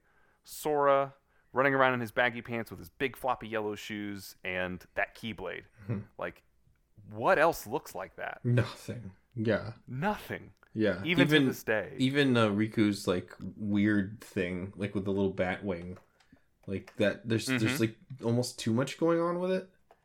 Right. Like, yeah. It just doesn't hit. Although I think a piece of that ends up becoming Oblivion later, maybe. But yeah, you might be right there. yeah, but the Keyblade, yeah, the Keyblade, like it's yeah, so iconic. it's a you key. Literally it's can't. a giant key. And it feels. When you pick up a key that looks even remotely like it, you think Keyblade. Like that's. Yes. Yeah. It's like inseparable association, Mm-hmm. and you could never. It's such an iconic design. Like imagine trying to do a Keyblade in any other piece of media. Yeah. You just couldn't do it, right? Forget like it. you're just like, oh, that's Kingdom Hearts. It's Kingdom Hearts reference, right? There's no escaping it. Yep. And as someone who was a latchkey kid, what a whimsical child thing to do is to have a key, which is something kids do interact with in their kind of daily lives, and make it bigger. Right? This is part of the kind of almost Alice in Wonderland type fantasy element here, right? Taking these common items and making them strange and magical by increasing the size or decreasing the size, right? Like, what if a key was big enough to be a sword? It's kind of childish and silly, but like, what a distinctive look, what a unique feel that it gives. And then like, not only that, each of the successive Keyblades that you pick up are such great fantasy sword designs. All the Keyblades look amazing. Yeah. I love every single one of them. There's not a single one I don't like. Mm-hmm. Like what a just brilliant design work. I'm really racking my brain to think if there were any that I actually didn't like, but I don't think so. I think one that you stick with, or at least I remember sticking with for a long time before I got Oblivion, was the one you get from Halloween Town. Yep. I don't remember what they're called now, but yes, yeah. I also used that one. It might have been called like Jacko or Pumpkin or something. I don't know. I remember it being kind of a spooky one. Spoopy Blade. Mm-hmm. Yeah, I don't remember changing them all that much. It felt like it was a pretty good balance too of like number of them. Mm-hmm. Like there were just enough that you got the sense of like, oh, I'm going to be getting a few of these throughout the game, and there's probably some special ones to find, but it wasn't like you weren't rotating through them super quickly. You weren't like, oh, next one. Like there was a pretty good spacing in terms of how often you got these new blades. You really did get a chance to kind of get comfortable with them and like get used to seeing Sora running around with them. Yeah. Yeah. I guess speaking on Donald and Goofy and all that, like, how do we feel about them? Like, Donald and Goofy particularly as RPG characters, and Sora too. But I guess Donald and Goofy are so interesting because they existed right before before being Kingdom Hearts characters. Like, how do we feel about that? Like, does it work? Does it land? I think I remember being really excited by their designs. Like it was such a it's kind of casual wear. Like it's definitely a step above like fancy pants stuff that they would wear. Like it's not formal wear, but it's almost like a streetwear kind of a look while also being fantasy adjacent, right? Goofy in the pants, like you know what I mean? Like his right. I think they're cargo pants or something. He made cargo pants. It's like Ren cool. Fair punk. Yeah, that's a good way to put it. Yeah, because even Donald is kind of like his cap is kind of like the Samuel L. Jackson hat, while also being a wizard hat at the same time. Right. So there's something magical to it. Something. Right. Yeah. Just askew enough. Right. Yeah. I really, personally, I really fell in love with the way the group kind of comes together by the end. Like, I wouldn't say that Donald and Goofy are necessarily, I mean, they're really three-dimensional, but they're not really three-dimensional characters per se. You know, they're just trying to get Mickey back. Yeah, they went out to find the king. Right, they're trying to find the king, and they're along with Sora, and like Sora is going through revelations and discovery, but like Donald and Goofy aren't really like, you don't get like, at least in the first one, you don't have like, here's the arc where we delve into Goofy's tragic past. Right. They don't really do anything like that. They're very static as characters throughout. Yeah.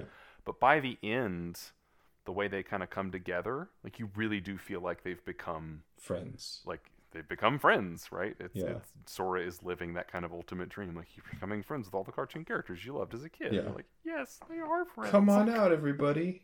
Like, yeah. Game Master Anthony. Yeah. Yeah, it's really great. I think it's quite and I think that actually adds to part of the timelessness of it. Like, because you don't really, like, there's no attempt at, like, you know, quote unquote updating Donald and Goofy, at least in this first installment, right? Like, there's no, I can't speak for the future, but there's no like, okay, we're gonna give them all this new lore and all this new, like, I'm gonna say with them it never really happens. Like, they don't really get into right, and I think that's a smart move, because it's like they can just kind of exist as these like iconic characters, while the lead goes on the real emotional journey, and I think it's great. Like, it's not like it's something where you're like, oh, I hate what they did with, you know, Donald in the such and such arc. They really changed who he is as a character, you know, or like, oh, I can't believe he's not really the boy's uncle. They're all like, you know, genetic clones of him, raised in an evil fight man laboratory. Like, they don't do any of that kind of stuff with them that you might do with another RPG supporting character. And I think that's a pretty smart call. On the whole. Yeah, I agree. And I'm sure there's some element of a very like cynical, protect the IP, don't do anything too dangerous with these iconic characters. But I also think it's just a wise decision, because they're not really, I don't know if I want to, like, you know, well, gosh, you know, when the factory shut down, like, I don't know if I really want that, you know, like, I don't know if I want Barrett's backstory, but for Goofy, right? You know what I mean? Like, I think that would be too much, right? No, it is. They know their audience, I guess, for this. So I'm curious, since you obviously played it around with other, I'm sure other people in your life played it as well. What was was the general feel or vibe, I guess, around the series in your experience? I can only think of positive things. I can't really think of anything negative at the time. I think a lot of that came later, probably after 2. Because it in the moment it was like, oh, this is, it was, here's 1, this is a really cool, exciting thing, and the ending is open, anything can happen. There's even like a secret movie if you do all this stuff, like, or if you look online, there's a secret movie that's in the updated Japanese release. Right. So it was really like, like theory or even like just, oh, did you beat all the secret bosses? It was all the secret bosses. This is a time when like internet rumors around games that don't get updated was static. Like it was sort of a prime time for that kind of thing too. So yeah, it was an exciting, weird thing. And also maybe we were all, at the time, were looking for other things that were similar to it. Because that's how I ended up on like Phantasy Star Online and other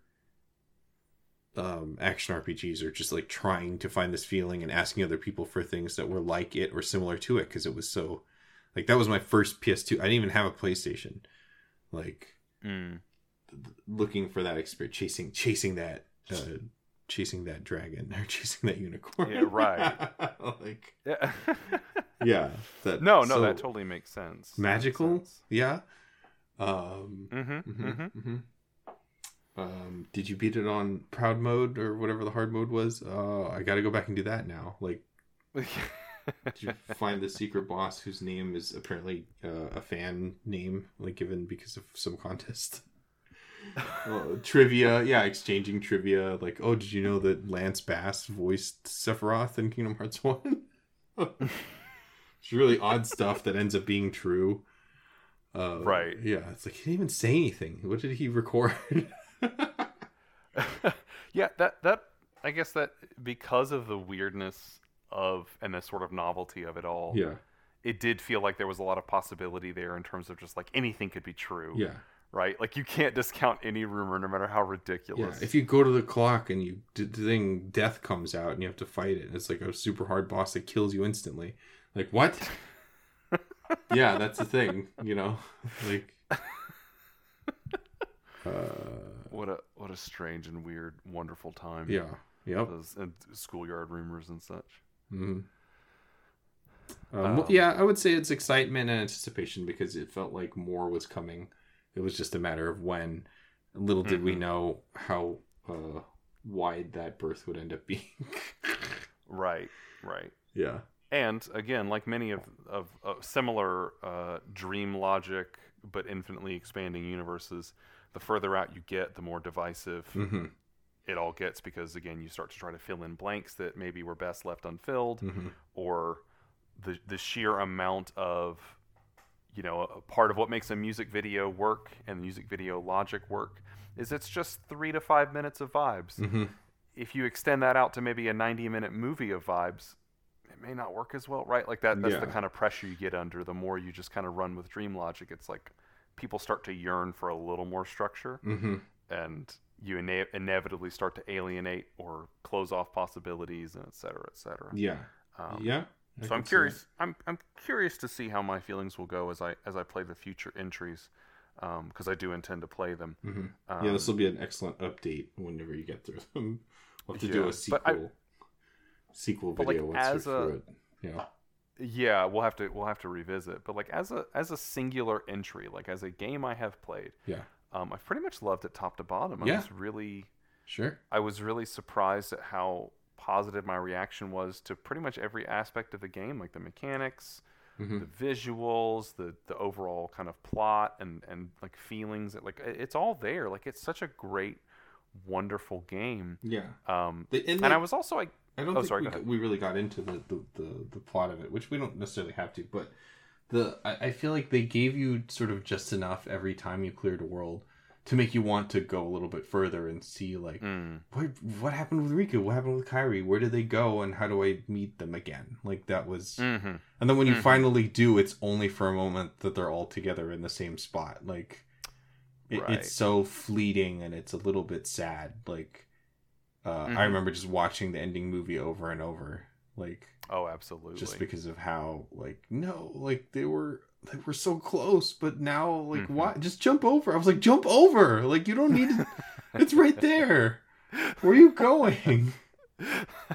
You know, like the and what a powerful adolescent emotion, right? You know, kids growing up together but then growing apart for just indescribable reasons, right? Because like, I know I distinctly remember my 6th grade year. Like I was in elementary school, I had lots of friends, and I didn't really think in terms of popular or not popular. I just had lots of friends in elementary school, and then middle school hit, and suddenly people who I was friends with literally like over the summer before 6th grade, like suddenly there were all these new concerns, like how do you dress, and having cynical attitudes, and like there were people who just were like mean to me now, and I was just like, well, we're not friends. I thought we were friends. You know, like this sudden like growth and change and adolescence, like what's happening? Why are we all suddenly so different? Of course, you know, now knowing hormones just exploding and making people act in very new ways as they struggle to deal with their body undergoing changes, but like that transition from just sort of easy childhood life or playing volleyball on the island to like for some reason we're enemies now, and like there's a rift between us and none of us know why, but the music video logic will piece it all together, and you get it, you understand.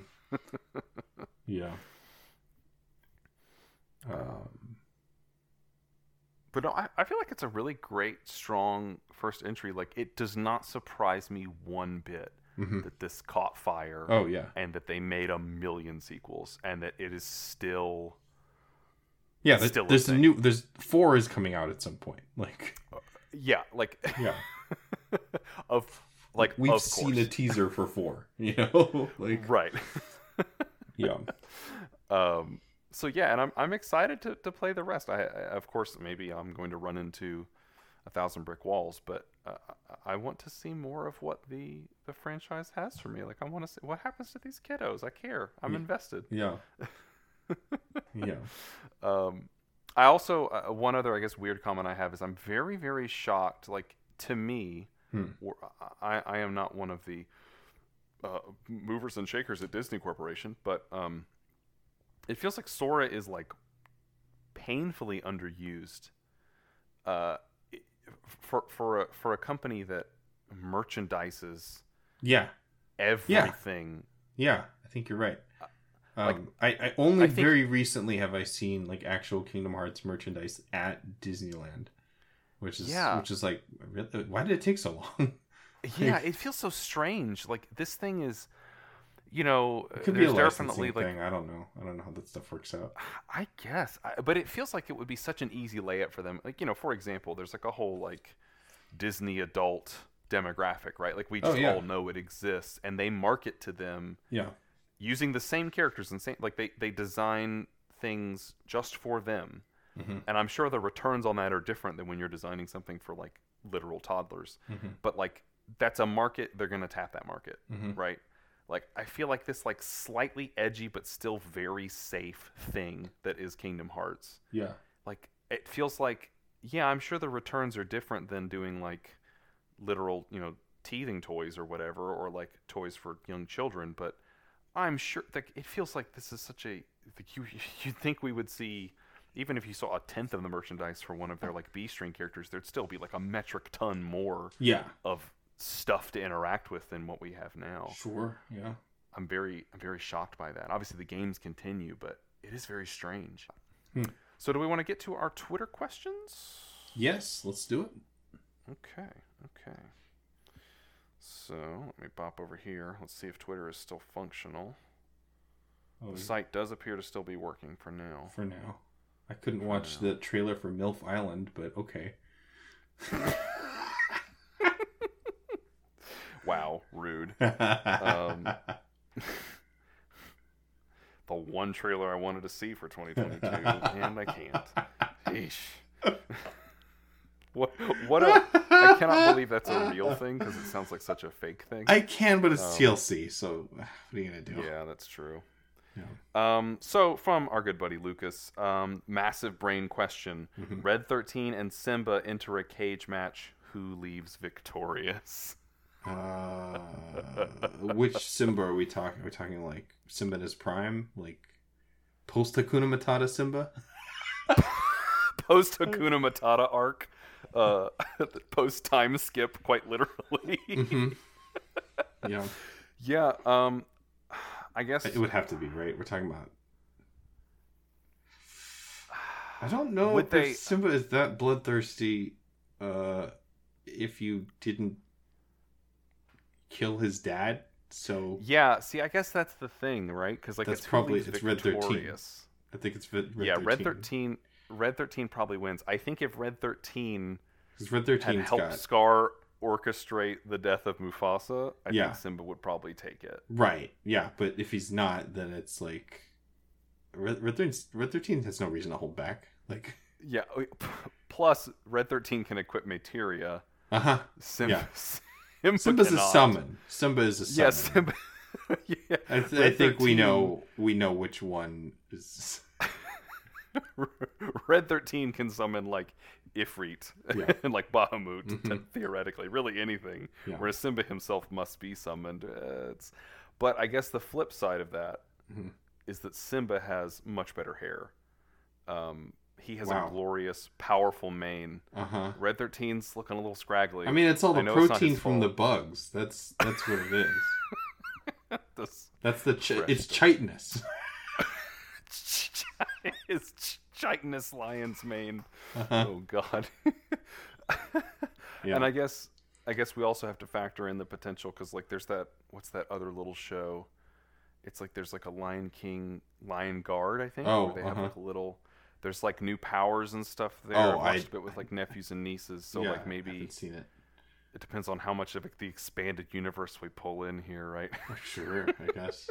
But I think on flip a coin. I think this is like an 8-2 matchup for Red 13, right? Like I think he takes it more times than he does. Yeah, sure. And his peanut brain question.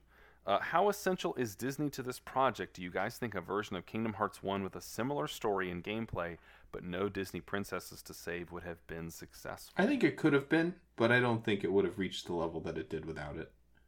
Sure. Like, by a lot. Yeah. Sure. Like, that's part of the magic, is how they folded it in. Mm-hmm. And you're hanging out with Winnie the Pooh. Like, he's a little glum, and you want to help him out. Like, come on. Yeah, I think, so I don't want to say like, I think part of the thing that makes it work is that both halves of this are so genuine and earnest and sincere. Mm-hmm. And I think part of the appeal is that Disney characters don't normally, like Goofy doesn't normally pick up a shield and start punching nightmares normally. Mm-hmm. That's not his standard mode. So there's some kind of like excitement to that. Yes. There's an alternate universe maybe where Square teamed up with Warner Brothers and these are all Looney Tunes characters. Yeah. And I think that still would have made for an incredible game. Don't get me wrong. If you're listening, guys, I think the pair-up would be amazing. But, like, Daffy Duck gets shot regularly. Like, he gets shot or blown up or thrown off a cliff. Wile E. Coyote gets run over by trains daily. So, if Sephiroth were to show up and stick a sword through Wile E. Coyote or Daffy Duck, like they'd walk away and be like, "You missed, bub," and take a drink from a well, and water would leak out of holes, right? Yeah. Mm-hmm. Whereas if you stab Winnie the Pooh, it's like, "Oh my God, you've crossed some line. You can't do that to Winnie the Pooh." So yeah, it's like the innocence. Point. Yeah, the innocence of Disney is part of the appeal because it's just dangerous enough. Yeah, to be like, oh no, these sweet characters are in trouble. Oh my God. Okay. Yeah. Okay. Do you want me to answer your question about the joke question? Just read it out loud. Okay. I can't access it right now.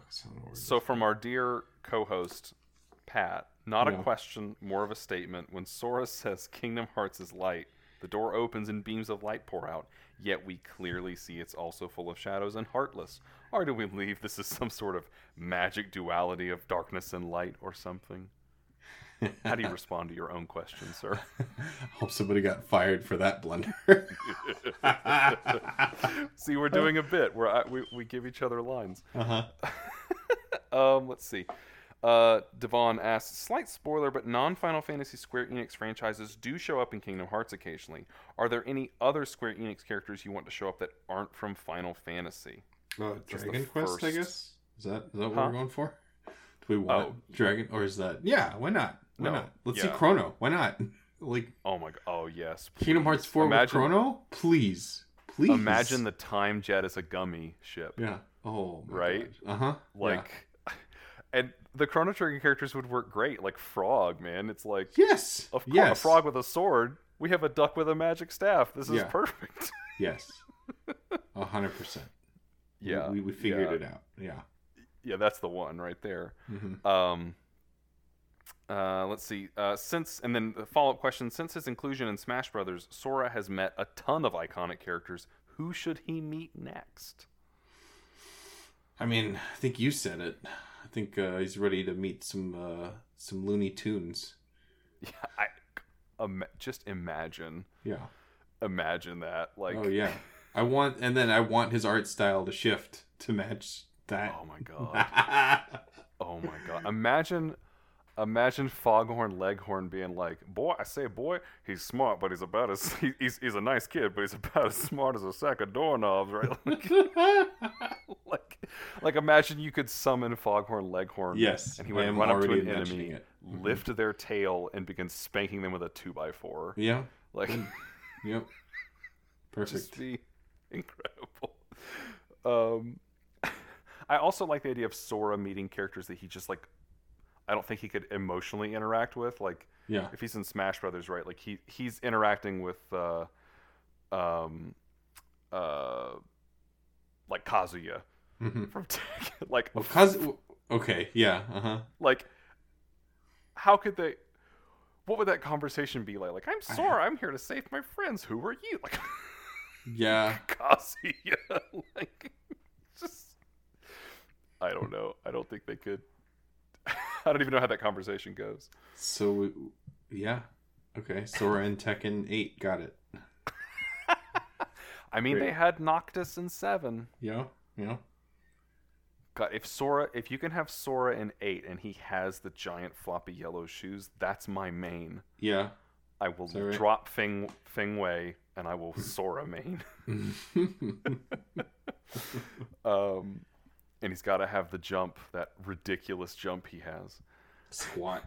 His thighs must be so powerful for that jump. Oh my god. Have you ever squatted yourself into the air, bro? Yeah. You just squat that hard? Mm-hmm.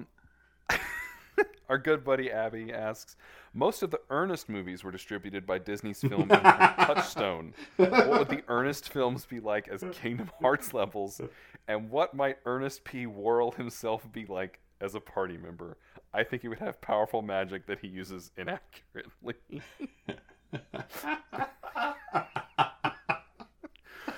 I feel like that's it. I feel like it was nailed. I don't even know if I can add to this. Like, I'm sad that this didn't happen. Like, that's like, do it like Tron. Put Sora in the Ernest clothes.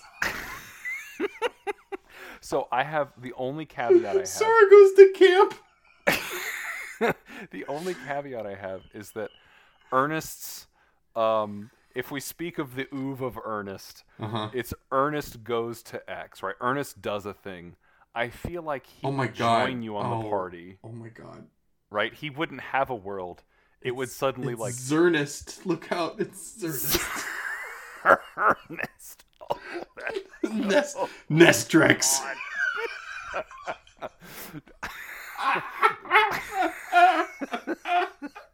But like imagine if like Ernest, I need fan art of Ernest in an Organization 13 coat now.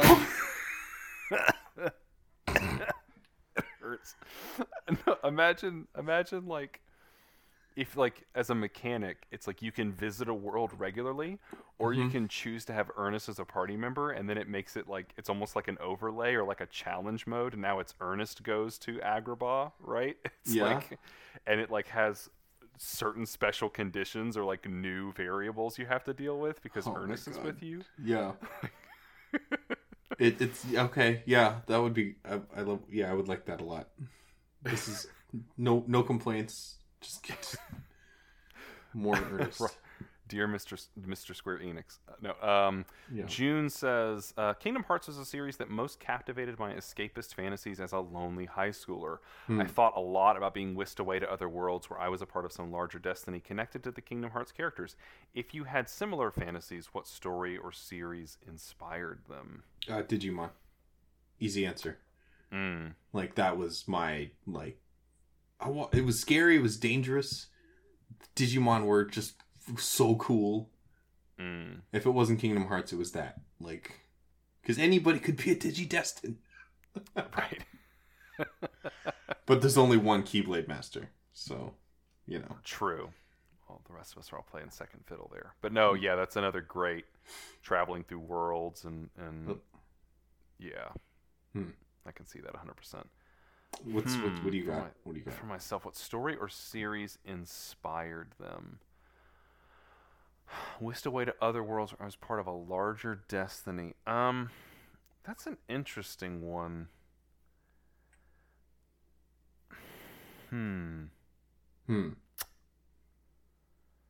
I was definitely... I guess there weren't a lot of... I hate to just use the term isekai, but like character whisked away to other dimensions. It's type isekai. Stories. Just swallow the bitter pill already. You know what it is. Fine. It's isekai. I didn't really... There wasn't a lot of isekai type stories that I interacted with a lot. There were worlds that I really liked and like story settings and stuff that I really liked, but I didn't think of them as like, I want to go there. Like, I loved Warhammer growing up, but I didn't want to go to a Warhammer world. No. It's the worst possible outcome. I would rather just go to like regular hell than go to the Warhammer universe, right? Word. No, you're going to Warhammer hell. No! Please! There's only war here. So many hammers. Please, sir, there's so many skulls. Oh my god, everything's so expensive.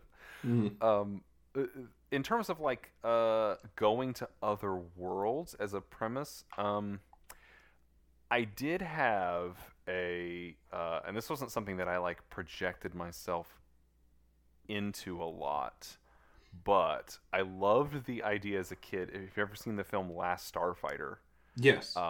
Where he gets to be the starfighter or whatever. But the basic premise of that, which was, hey kid, you're terrible at everything, but you are good at video games. Turns out that was a secret test for you to save the world, right? That basic idea, this hope that... So Mega Ranger. Yes, like this hope that like my useless skills and useless knowledge might secretly be worth something someday. Like it'd be like that was certainly an appealing fantasy. I liked that a lot. Sure, yeah. Okay, so Mike asks, how do you feel about the inclusion of the Final Fantasy cameos and their gradual removal from the series as time went on? The Disney fan service half of the equation was always the more important bit, but in my opinion, the Square fan service was a crucial part of the franchise's flavor. I definitely missed it going forward. I think what ends up happening is the original characters for Kingdom Hearts end up being more... taking more of a precedence, which makes sense because they're committing to their plot, the soup that they've been building up, and it's a little hairier if you have other anime-ish characters that don't really you don't know if they're from this or from a game, like if that makes any sense. But it's definitely something I was missing going forward. So I don't know if I guess they're worse off without it. If we look at it from that side, or that direction. Yeah, I think. I mean, I can't speak to the later stuff as it goes on, but I do agree that the Final Fantasy component is also really critical. Like it yeah, really I mean, helps. you said it. Like the contrast of like the history. Like, these characters are established. There's a history to it. So when you put Cloud in Hercules' arena, that's really exciting. Because it's like, oh my god, Cloud's here. Yeah. And also he's being really dramatic. Like, yeah. Don't embarrass me in front of Hercules. Yeah. Dude, just chill, okay? We all get it.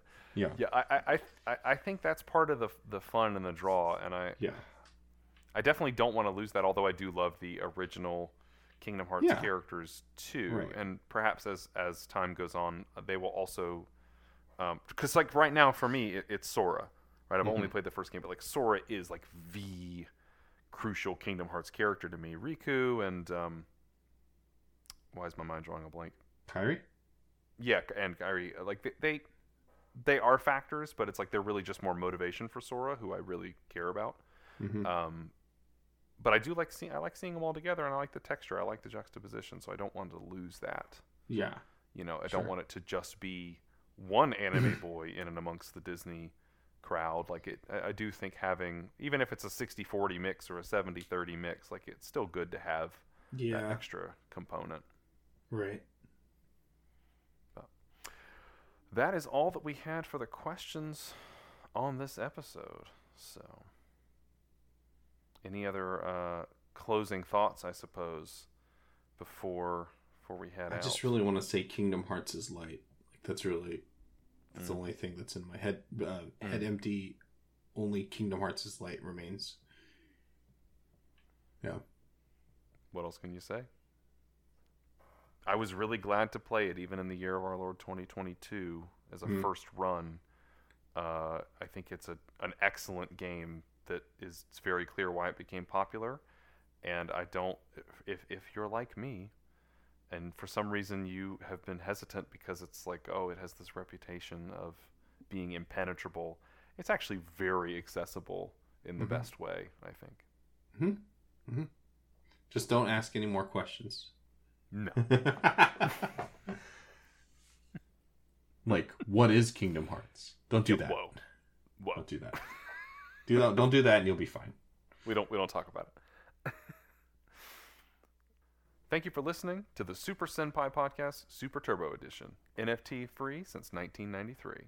Super Senpai Podcast.